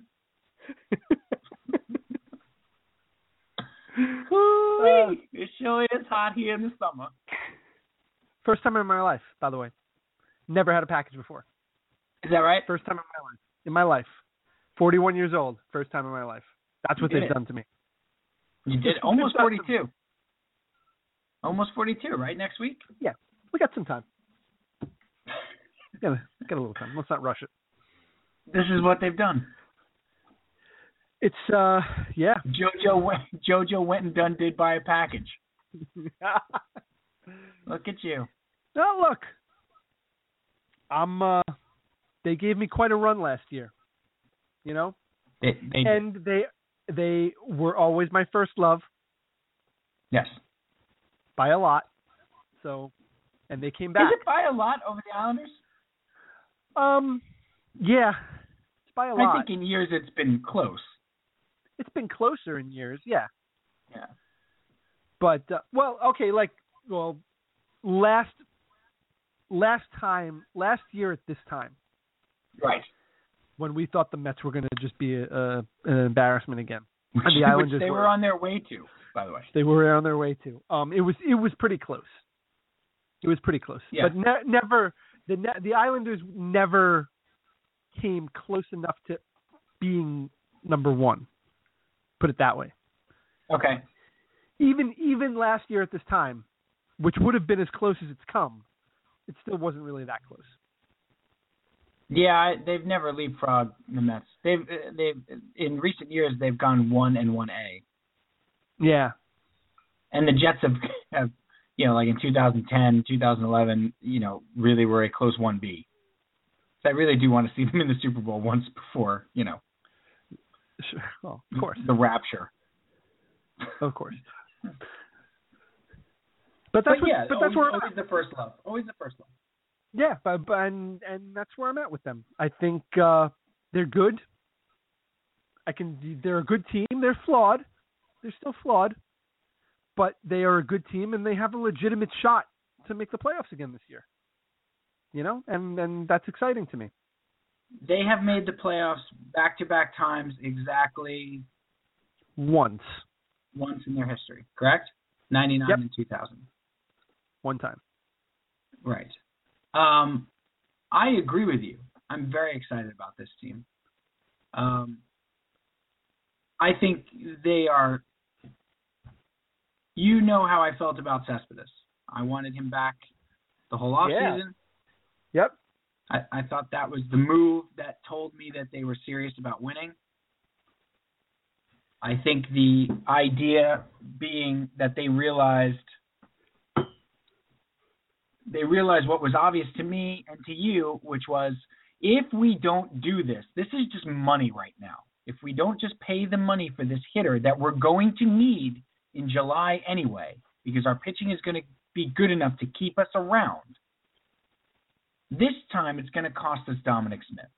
This time it's going to cost us Brandon Nimmo. This time it's going to cost us, Montero. Okay, Plawicki. This time it's going to cost us. Why not just get the bat now? Because it's just money. And then Sandy realized this and went to Fred and Jeff and said, it's just money. Do you want to keep these young, under-control players like Dom Smith, who's going to be your first baseman hopefully for years to come, and you can control him for 1 year of $30 million or whatever it is? And they went, oh, that makes sense. That's a better business model than giving up prospects for the bat that we're going to need anyway. So that signing, before that, I think we both were like, they didn't do enough. They're patting themselves on the back. Well, they went out and got Alejandro Diaz. Right, so anyway. In hindsight, it didn't matter. It didn't preclude them from going out and getting the bigger bat. But at the time, we thought that was going to be the bat. Yeah, I thought that was going to be the move, which was awful. Right. If that was the case. So, pitchers and catchers in 2 days. Do you think they're better? Better than when? Better than they started last year. Better than when we last saw them. Correct. Are they better? Close. It's real close. What are the big changes? The biggest change is that Neil Walker is at second base instead of Daniel Murphy. Yes. Right? Asdrubal Cabrera is at shortstop instead of Wilmer Flores. In theory. And Bastardo in the bullpen instead of Clippard, essentially. Yes. And then everything else is the same. When you think about it, everything else. Well, you have Blevins back. Blevins. So you have another lefty. Right. But think about it. Everybody else is exactly the same, right? It's pretty much the same. Pretty much the same. So I think it's very similar. Very similar to the end of the season. Well, that team went in and swept the Cubs in 4 games. Yeah. And should have won the World Series, or at least been close. Yeah. Well, they were close. Yeah. I think they're better. You want to know why? The biggest reason? Yeah. Why? Because Matt Harvey is not coming off Tommy John surgery. And Noah Syndergaard is in the major leagues and has pitched in the World Series. Even Matz is in the major leagues and has pitched in the World Series. Mm-hmm. And their rotation is now Harvey, DeGrom, Syndergaard, Matz, and Cologne. That's pretty good. That's really good. Harvey really without limitations. DeGrom, Syndergaard with a year in the major leagues under his belt. Matz in the 4th starter role, likely 5th because they'll probably move him around because he's the only lefty. I think might be better. I think that's why they're better. Yeah, they might be. And I'm not looking forward to this season, and I'm really excited for the season, but not because I think they're going to win the World Series. That's not what it is. I think they have a good chance of making the playoffs, and then they get to the playoffs, right, and we'll see what happens. I'm just excited because for the first time in 10 years, a little bit less than that, it's shaping up to be an enjoyable season. Yes. Right? The last 7 or 8 years, we've gone into spring training with, well, everything's got to break right, and this has got to be like this, and that's got to be like that, and then it's turned into painful to watch. Right, and also promises of the future. Right, the last promises. 6 years. Yeah, everything. Right. Well, Harvey's on the way, and Syndergaard's on the way, and this guy's on the way, and that guy's. Well, they're all here. Right. Like now, it's like every night you put the game on, you're going to have, and Sandy Alderson said that, you're going to have a superstar pitching every night. Every night, hopefully. Every game, essentially, it's going to you have something to watch. Yep. Cespedes is in the lineup every night. You got something to watch. Yep. That's why signing him back was so big. It was huge. Because it was the right thing. Because that pitching staff is what it is. It was the right thing to do. Yeah. You got to give those pitchers. You got to give those pitchers a lineup that gives them a chance to win every night. You have to. Right. It's they talk about give you a chance to win every night. They talk about high stress innings on these guys, right? Right. When you have the offense that the Mets had for the first half of last year, every inning is a high stress inning because if you give up one run, you could be behind the 8 ball just like that. Yep. Yeah. That's a great point. It at least allows them to breathe a little bit so that if they give up a run or two, the game's not necessarily over. Right. No, they've been working without a net. And how they've been great without a net. They've been great. How great? How much better could they be? Not that they're good. It doesn't automatically mean they will be, but think about how much better they could be now that they have a net. Right. Just repeat it, man. You don't have to go crazy. We don't have to set records. Just repeat it. I think it's going to help. So I'm very much looking forward to it. I'm very much looking to this season. I'm not. Let's just get through the regular season so we can get to the playoffs. No, I'm not like that. No, I want to enjoy it. I want them to be good in the regular season. Yeah.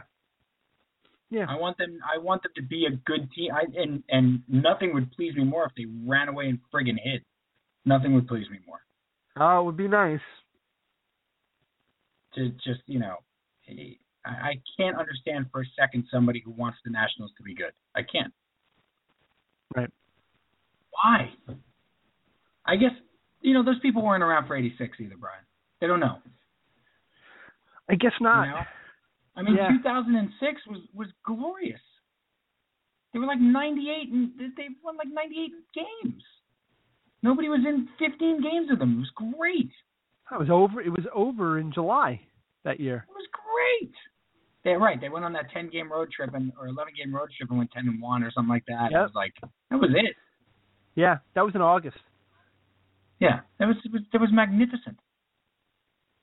I'll take that again. I don't want a pennant race. No. I want to wrap it up. Wrap it. September 4. It's wrapped. Done. Play 20 meaningless games. Let Brandon Nimmo come up here, play center field every day. He's coming up, Cal. Well, he's not anytime soon. Now he won't. Hurt. So much for that prediction. What do you mean he's hurt? He's hurt. What's wrong with him? Brandon Nimmo, he just had surgery on his leg or something. Oh, you're full of baloney. Nah, I'm telling you the truth. I'm going to look this up. You bring the Bishop back in so we can do the fun load. Hey, Bishop, come back in. Where are you? Where you at? Where'd you go? Nothing. You're telling me you want a pizza that doesn't have anything that you could possibly have that goes on a pizza. Cut. What is this guy doing? There he is. There he is. The most sensitive microphone in captivity. Make him Pop-Tarts. Brandon Nimmo has a partially torn tendon in his left foot. Oh, you're full of baloney. He's in a walking boot. Where's that? Yes, I'm telling you the truth. I just Googled Brandon Nimmo. I see nothing. I'm reading it. Why do you make stuff up? From January 29th. He's fine. Might be okay now. Rub some dirt on it.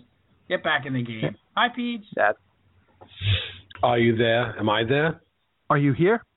Well, because the screen tells me that I'm muted, but if you can hear me, then I'm unmuted. We can hear you. Well, good. And do you know what time it is? Did we lose the fun load music? No. What happened? You broke it?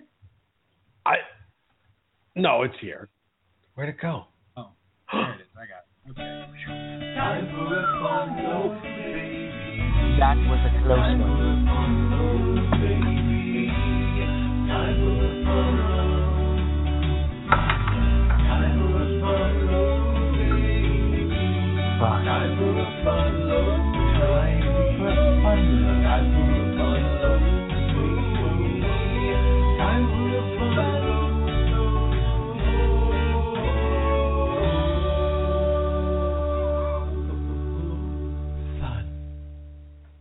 Wish I could turn back time to the good old days when Mama would say, up, dip, but I just dip down. Wow. You haven't heard that song yet? You haven't heard the 21 Gun song? No, it hasn't made it down to New Hope yet. I don't live in New Hope, but it hasn't made it to Newtown either. No, has not made it down that way. Well, let me just say my name is Blurry Face, and I care what you think. It's regional. Let's talk about the Grammy. Welcome to the Fun Load, Peach. It's been a while since we did a Fun Load. Let's go ahead and talk about the Grammys. You wanted to talk about the Grammys. I watched all of Mr. Robot, by the way. Did? Let's just hijack the Fun Load right there. And So good. No, I'm just kidding. Cal, where are you on Mr. Robot, Cal? I haven't seen it yet. No. What's wrong with you? What are you watching? What is Calvi watching right now? Come along for the journey. God, I'm not watching anything. You guys talk about all of these shows. I don't know where you find the time to watch all this stuff. 2 a year. What are you talking about? Not you, not so much you, PJ, but like I'm living a life. I'm raising a family. Well, now I'm older. We got a family.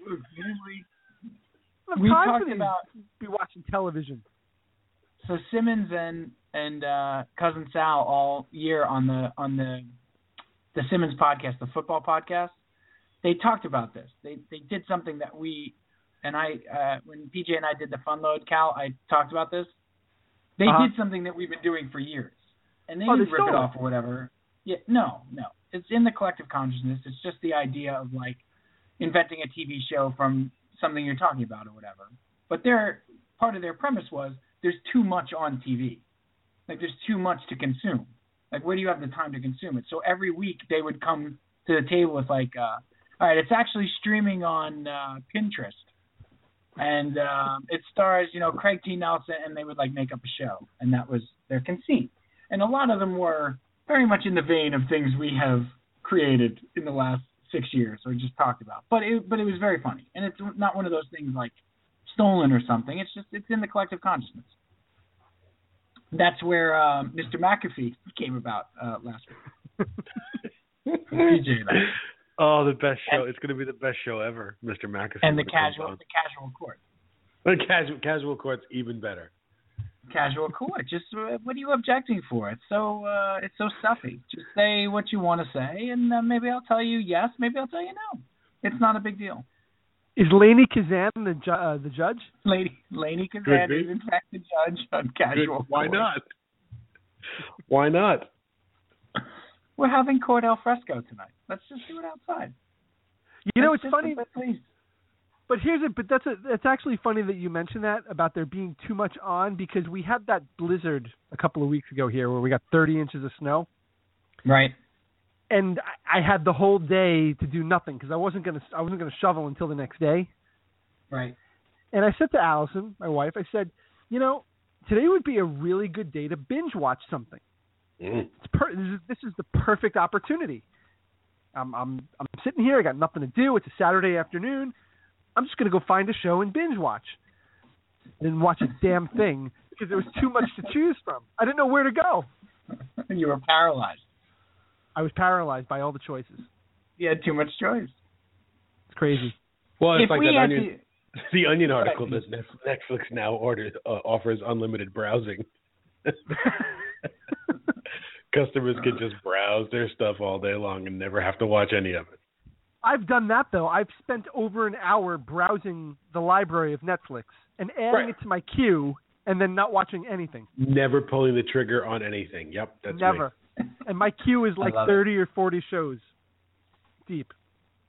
If you had to pick 2 shows for him, Cal, what would you pick? For me?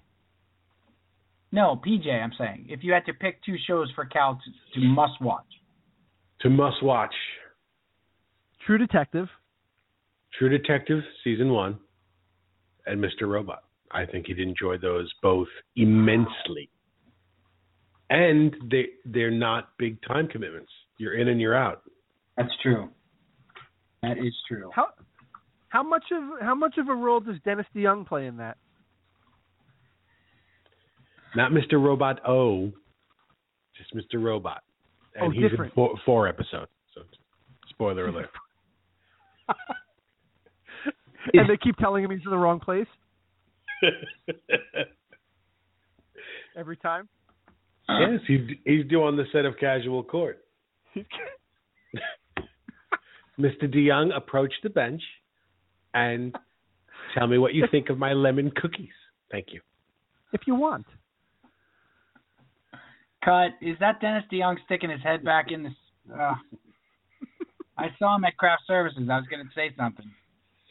But Dennis, please, Dennis. He was really miscast as Pontius Pilate, by the way. I can see it. What did we cast JCS as? We gave Eddie Vedder Pontius Pilate. That's and right. We gave Tom York Annas, and we gave Leonard Cohen Caiaphas. This Caiaphas. The most inspired company of all time. And Cornell was Jesus, and we gave Judas to.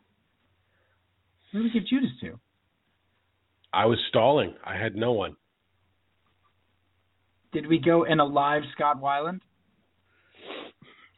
Should we give Judas to one of the members of the Hollywood Vampires? Segue. Segue. Oh, wow. Did you see that? Wall of noise. That was rough. It was interminable. Go full Grammys here, boys. Go full Grammys. Before we go full Grammys though, because I don't want to forget this.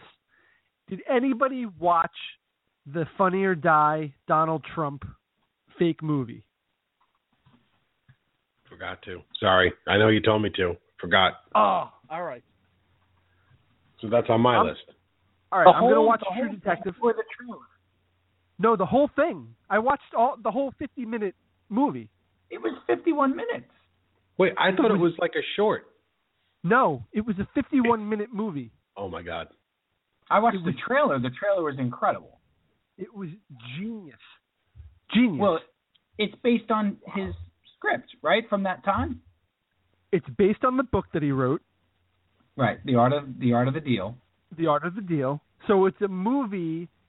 It's the television movie adaptation of his book that was filmed Okay, yeah. Okay, so it's the TV adaptation of the book that was filmed in 1988 and aired once and never aired again. And they hid the tapes. But somehow Ron Howard came in possession of the tape. And he's going to air it now because this is a perfect time to air it with Donald Trump running for president. I'm going to air this show, this movie that only aired once before. And I hate to call it a period piece because it's 1988, but it's as 1988 as you can get. But they reshot it though. It was never a real thing. There was never a TV movie about this. No, That's the whole point. There was a script for a TV movie adaptation of the book in 1988, and they were going to show it, and it got preempted by a football game because one of the games went to overtime on a Sunday. Oh, that's what it was. They never showed it. And they never showed it, so they reshot Ron it. Howard found it, so they reshot it with that script and Johnny Depp playing Donald Trump. But I don't think it was the same script. Supposedly it's the script, and they took liberties with it. They took a lot of liberties with it. Right. But okay, so then that makes more sense. Right. The actual adaptation existed. It just never aired. Okay. So that makes it even more genius to me. Yeah. I gotta watch it. There's a chance of the real TV movie turning up one day, as well as this send-up version? Oh, I would bet. I mean, that's the way did I read it wrong? Intrigued. That's the way I read it. No. That actually makes a lot more sense than my version. And it was like preempted by a football game. It was preempted by it. Right. It was a Packers game. Right. That went to overtime or something like that. Right, and he addresses that in the open. Ron Howard. I love it. I can't wait to see this. I really can't. It's just so. And listen, the acting is really bad. Oh, so on purpose though. Yeah, you're not watching it for the acting and the story. Like, it's horrible if you don't get it. Right. If you don't get what they're doing. Tongue is firmly planted in cheek. You have to accept that. Yeah, right. But you feel like you're watching like a movie of the week from 1988. Just visually. Right. The feel of it is it's amazing. I love that Depp did it. The trailer is genius. Yeah, the trailer is brilliant. And we'll go back to the Grammys, but just when you talked about the Hollywood Vampires, it made me think of Johnny Depp doing that, and it was just crazy. Right. I gotta say before you guys Grammy, I gotta say one thing too. I got to give my little 2 cents here on, I was telling you about this, Cal, on Horace and Pete, the Louis C.K. Right. So are you familiar with this page where he's doing a series now that he's releasing online through his website, no studio. Right. Okay. And it's $5. I think episode 1 was $5. I think episode 2 was $3, and episode 3 was $3 or something like that. And you download it and you watch it like on iTunes or whatever. You watch it on your devices. It's all through his website, and it is. I'm almost through the first episode, Cal. It is really interesting. I mean, it's a play. It's essentially a play. It's him and Steve Buscemi and Jessica Lange and Alan Alda and but like Nick, who's the comedian? Stephen Wright, Nick DiPaolo, and then a bunch of other guys you've seen a million times. And now Edie Falco is playing his sister. And I've never seen anything like it. I'll say that. It's like a Eugene O'Neill play, without a doubt. But because he's shooting it as he goes and he has no studio to go through, yeah, it's like remarkably topical. And it reports to no one. He can say anything he wants. So there's an entire. It's in the style of Eugene O'Neill, or he's done a Eugene O'Neill. No, it takes place in a 100-year-old bar in Brooklyn, and it's got that Eugene O'Neill working class play feel, like the proletariat in a bar talking to each other. That's what I mean by that. Okay. But it's completely Louis C.K. And like there's an entire scene in Alan Alda as you've never seen him before. Trailer. Alan Alda as you've never seen him before.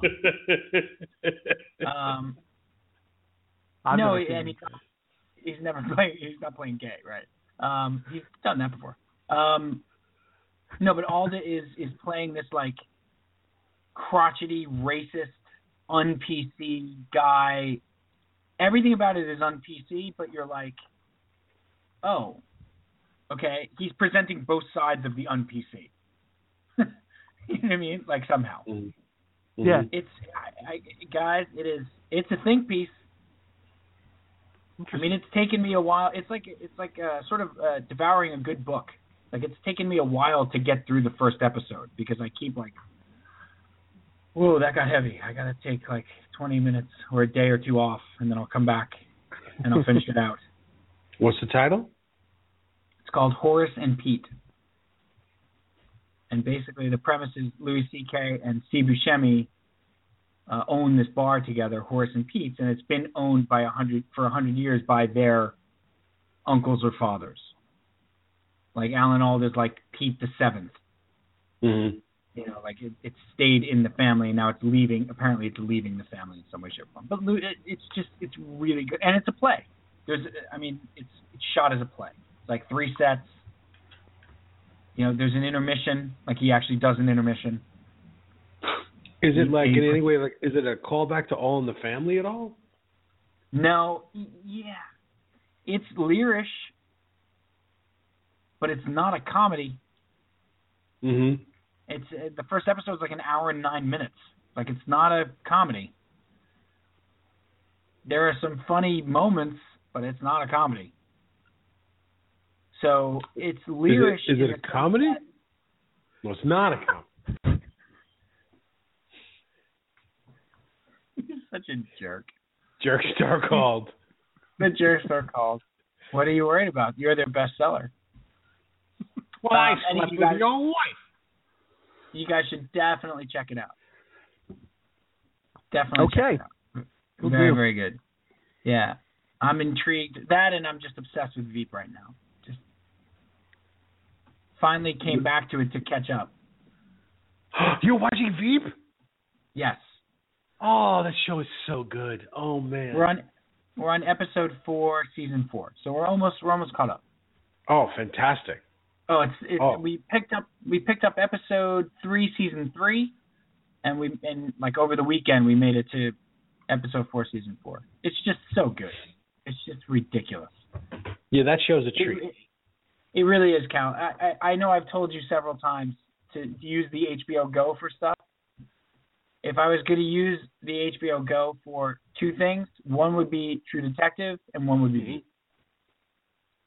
Because Tony Hale has done it again. He's created another unbelievably hilarious sitcom character that is utterly, well, it's not, I mean, sitcom, quote unquote, but like utterly quotable. Buster. It's not Buster. Yeah. It's a complete departure from Buster. Complete. Yeah, that's what I love about it. It's just like, oh wow, he's a different dude, and I can live with it. Yep. Every person on the show is unbelievable, and she is just fantastic. She really is. She's the funniest woman maybe ever in television. She's right there with like Carol Burnett and Lucille Ball. She's that good. Funnier than Kristen Wiig. How dare you, sir? I like Kristen Wiig, but I think Julia Louis-Dreyfus is in rare air.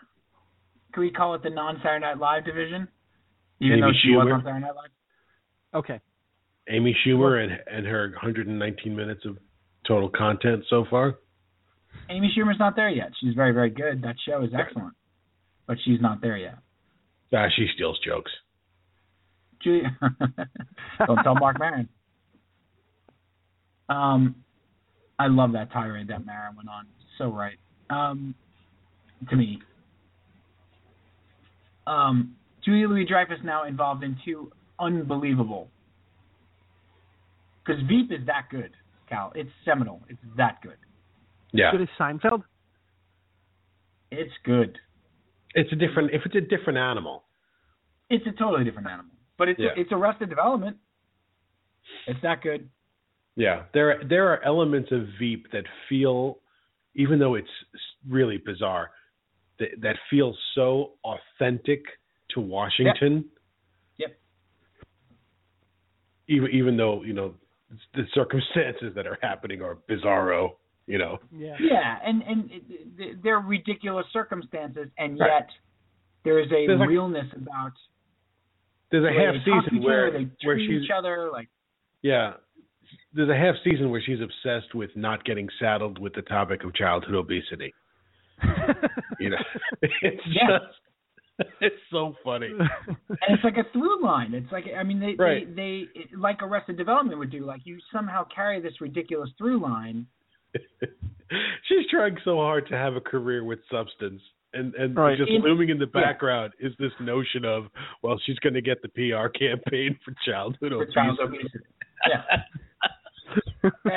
and it's like Buster's hand or something. Like, it's just something that they weave through the through line. Right. It's good, man. Oh, it's so good. All right. Hey, were you surprised by Mark Maron saying that he didn't like Arrested Development? When did he say that? Did I miss it? Yeah, in the. He just told PJ. We were texting, and I said, I don't like The Doors, and I don't like Wilco, and he said, well, I don't like Arrested Development. So stick that in your pipe and smoke it. And I did. No, in the interview with Brian Grazer. Yes, you're right. That's right. Yep. I was not surprised at that. I remember this now, Peach. The Brian Grazer interview was now I'm surprised that you weren't surprised. This is like... I wasn't, because I think he said it before, but B, I think it was the way he said it. Like, I don't disparage anybody liking it. It just wasn't my thing. Mm-hmm. Because I think he kind of said it with Bateman. Oh, did he? Yeah, kind of said it with Bateman.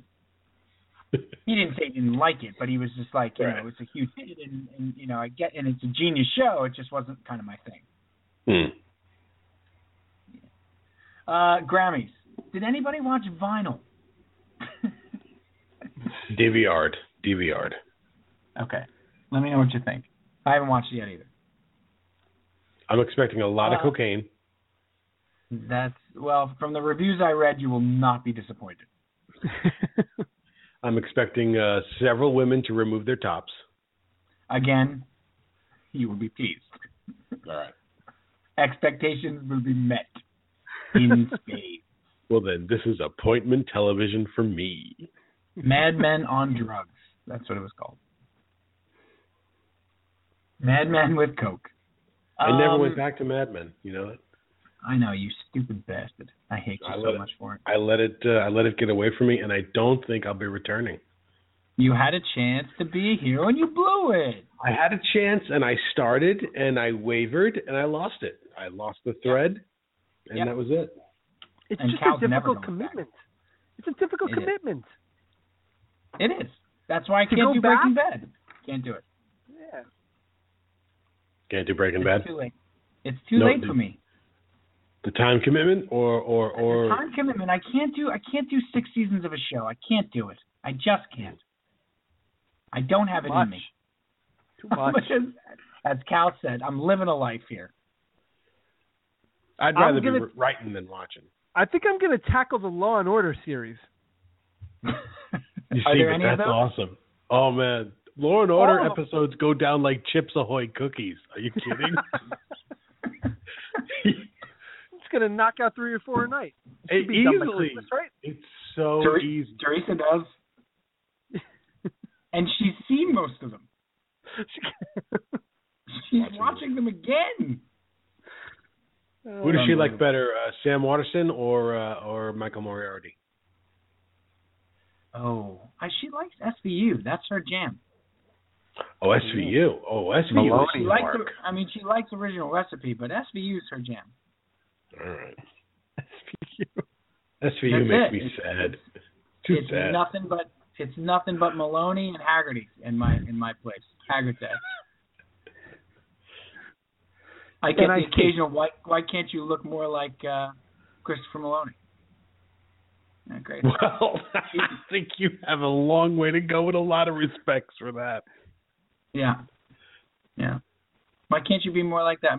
That reminds me of the Mulaney bit with the iced tea. That's exactly what I was thinking of. Are you telling me? Sometimes people do too many drugs. Yes. Or like when a man eats too much candy. Like when you stare at the sun too long. You're saying that this man like to have sex with little boys? Yes, with the Special Victims Unit, Ice. But yeah. So good. Dude, Mulaney's good. Holy cow. He really is. He really is. Great.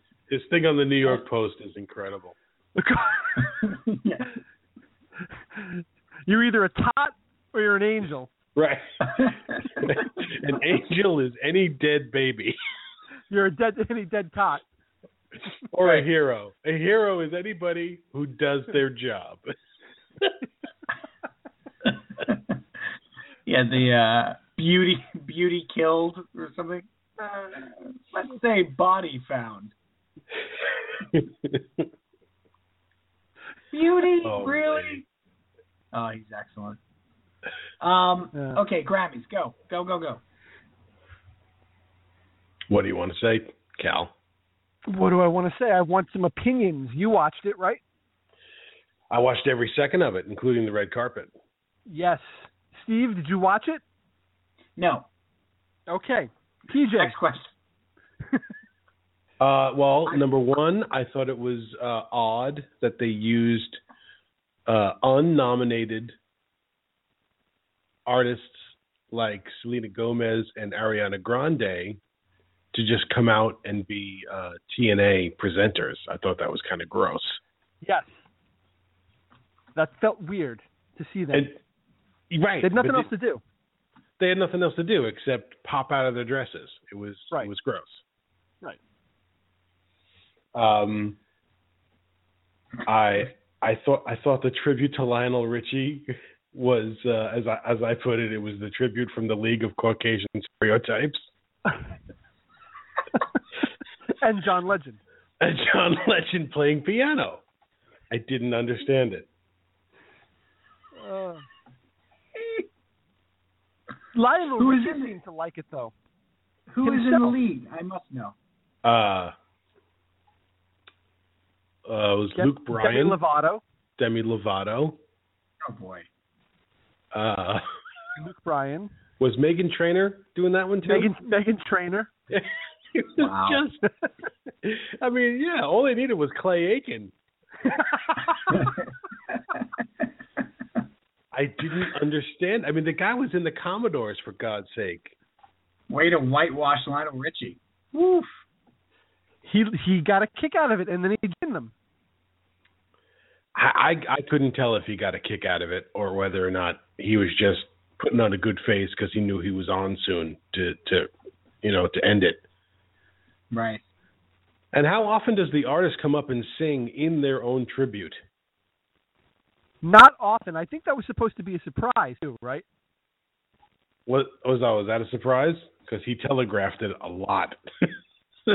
Well, when they showed, I think what gave it away is when they showed the audience with the earpiece in. Yeah. It's like, wait a minute. I think he had a hearing aid. It was not well done. What songs did they do for the Richie tribute? Very strange selections. They did "Hello," nice and slow.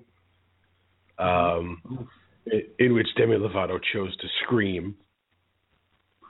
She did. Right? Didn't she scream the last note? She screamed at the end. Right. So let me start by saying, I love you. It was an emo version of Hello. It was so strange. Let me start by saying, I don't remember, was it Luke Bryan or someone came out and did Penny Lover, which was like, man. Luke Bryan, right? Luke Bryan's a Penny Lover. Penny Lover, to walk on by. It's a terrible song. I forget what Meghan Trainor did.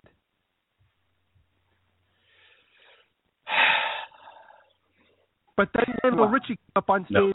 Lionel Richie came up on stage and did All Night Long. He did All Night Long in a key so low the horns couldn't play along. Right. All night long. Pretty much. It was like, listen, guys, I can't warm up vocally, so just play it in D flat. Everyone you meet, dancing in the street all night long. Pretty much. Feel good, you feel good. That was Leonard Cohen doing All Night Long again.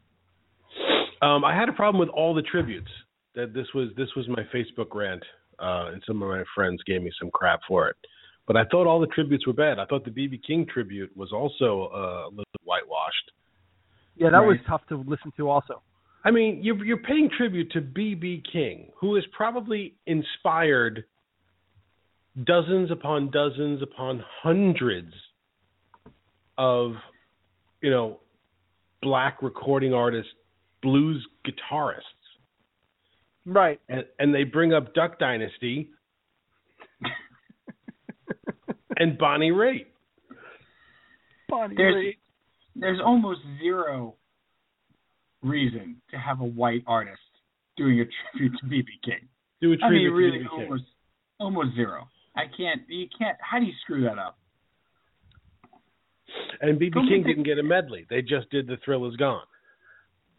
Are you serious? Unless I missed a segue. All they played was The Thrill Is Gone. Nothing else. Go get the kid from, who's that guitar virtuoso kid from Texas. I think he's from Austin or something. He's a younger kid or whatever. He's like a total... Who, Kenny Wayne Shepherd? Is it Kenny Wayne Shepherd? Is that the kid? Johnny Lang. Johnny Lang was the one I was thinking of. He's white too. No. What's the matter with you? Are you thinking of Gary Clark's son? He was played on... Gary Clark Jr. was there. He was there, and he's very good. And he's very good, yeah. He just played on... Well, not just. He just played with the Foos on God Is My Witness. And he was in the documentary with the Foo Fighters because God Is My... What Did I Do? God Is My Witness is the Austin songs. You know, Sonic Highways, what it was about, like they went to different cities and then wrote a song in the city and had artists from the city play with them or whatever. The kid plays guitarist. The guitar on it is incredible.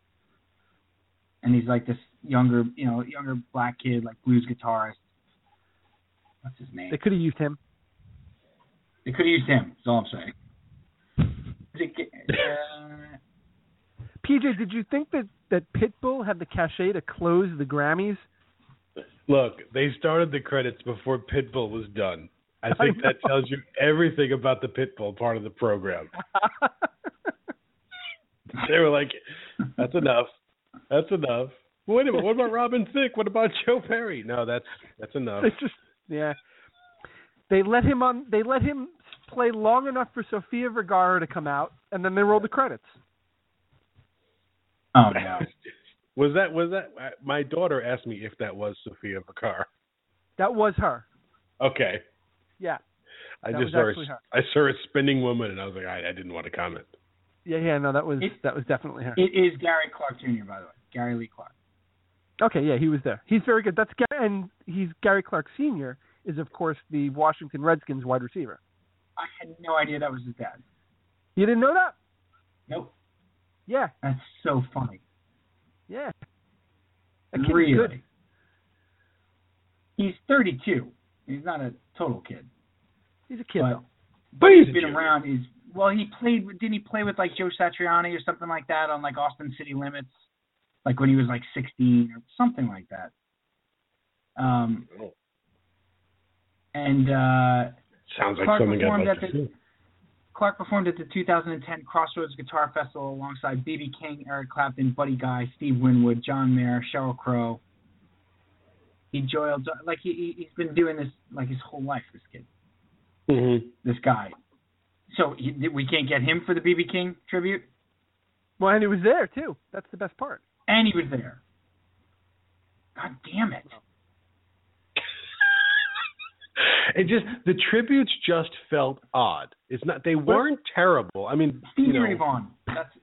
Right. He's been playing guitar since he was 12 years old, and he played with Stevie or Jimmy Vaughan or Stevie Ray Vaughan or something like that. Okay. And so that's where he kind of makes. I like the guy a lot. His guitar solo on that song is incredible. I got to get his album. Go on. Pitbull. Sofia Vergara. No, we moved on. The whole night had become hilarious by the time Pitbull came out. So I mean, it was just everybody was undoing their belt buckle by the time Pitbull was out.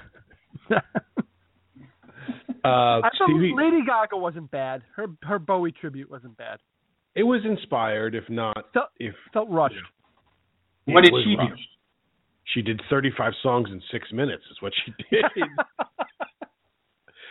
She did a Bowie tribute, so she did like practically every David Bowie song. Yeah, ever. It was a segue of Bowie fashions. Okay. You know what I mean? So she came out as Ziggy, and then she transferred into the Thin Duke, and then she transposed or transmogrified into the Let's Dance version. And they did 45 seconds of different songs. Yeah, not a lot. As possible. It meant a lot to her, and you could tell that's the reason why it worked. 9 of Bowie's best known songs in 6 minutes. There you go. Space Oddity, Changes, Ziggy Stardust, Suffragette City, Rebel Rebel, Fashion, Fame, Let's Dance, and Heroes. Yeah. With a tiny guitar lick from Under Pressure. Yeah. It's almost like it was imagined as, I don't think you can do 9 Bowie songs in 6 minutes. Right. Well, no, I think it was imagined as, give me 15 minutes and let me do this. Right. And they said, you have 6. And she refused to cut any of it. I can do that 9-song Bowie tribute in 6 minutes. Do that tribute. Did you see Stevie Wonder standing with the ridiculous pentatonics? What is pentatonics? Again, I compared it to the Muppets. They're always on Sesame Street. you explain them to me? What are they? Pentatonics. What's They're that an all a about? cappella group, are they not? They're an a cappella group that refused to quit after college, like most people do. Uh-huh. And they're interesting, and they have a following. They're great. Than any other a cappella group I've ever heard. Ever. Zeitgeist with them. So, all right. They have a man singing soprano and a girl singing alto, which I guess is unique. Oh, okay. And no instruments. It's all a cappella. No instruments. Okay. They're fantastic on Sesame Street. They do a lot of Sesame Street songs. Right, but do they wear the silken robes like they're on Rush's Fly By Night tour, like they did last night when they're on Sesame Street? Did they do that? I sure wish they did. Did they come out? I feel like that audience wouldn't get it. Did they sing the Temple of Sphinx?